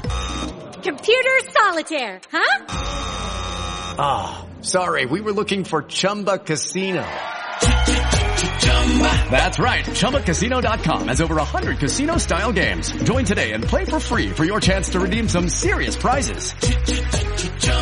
ChumbaCasino.com. No purchase necessary. Void where prohibited by law. 18+ terms and conditions apply. See website for details.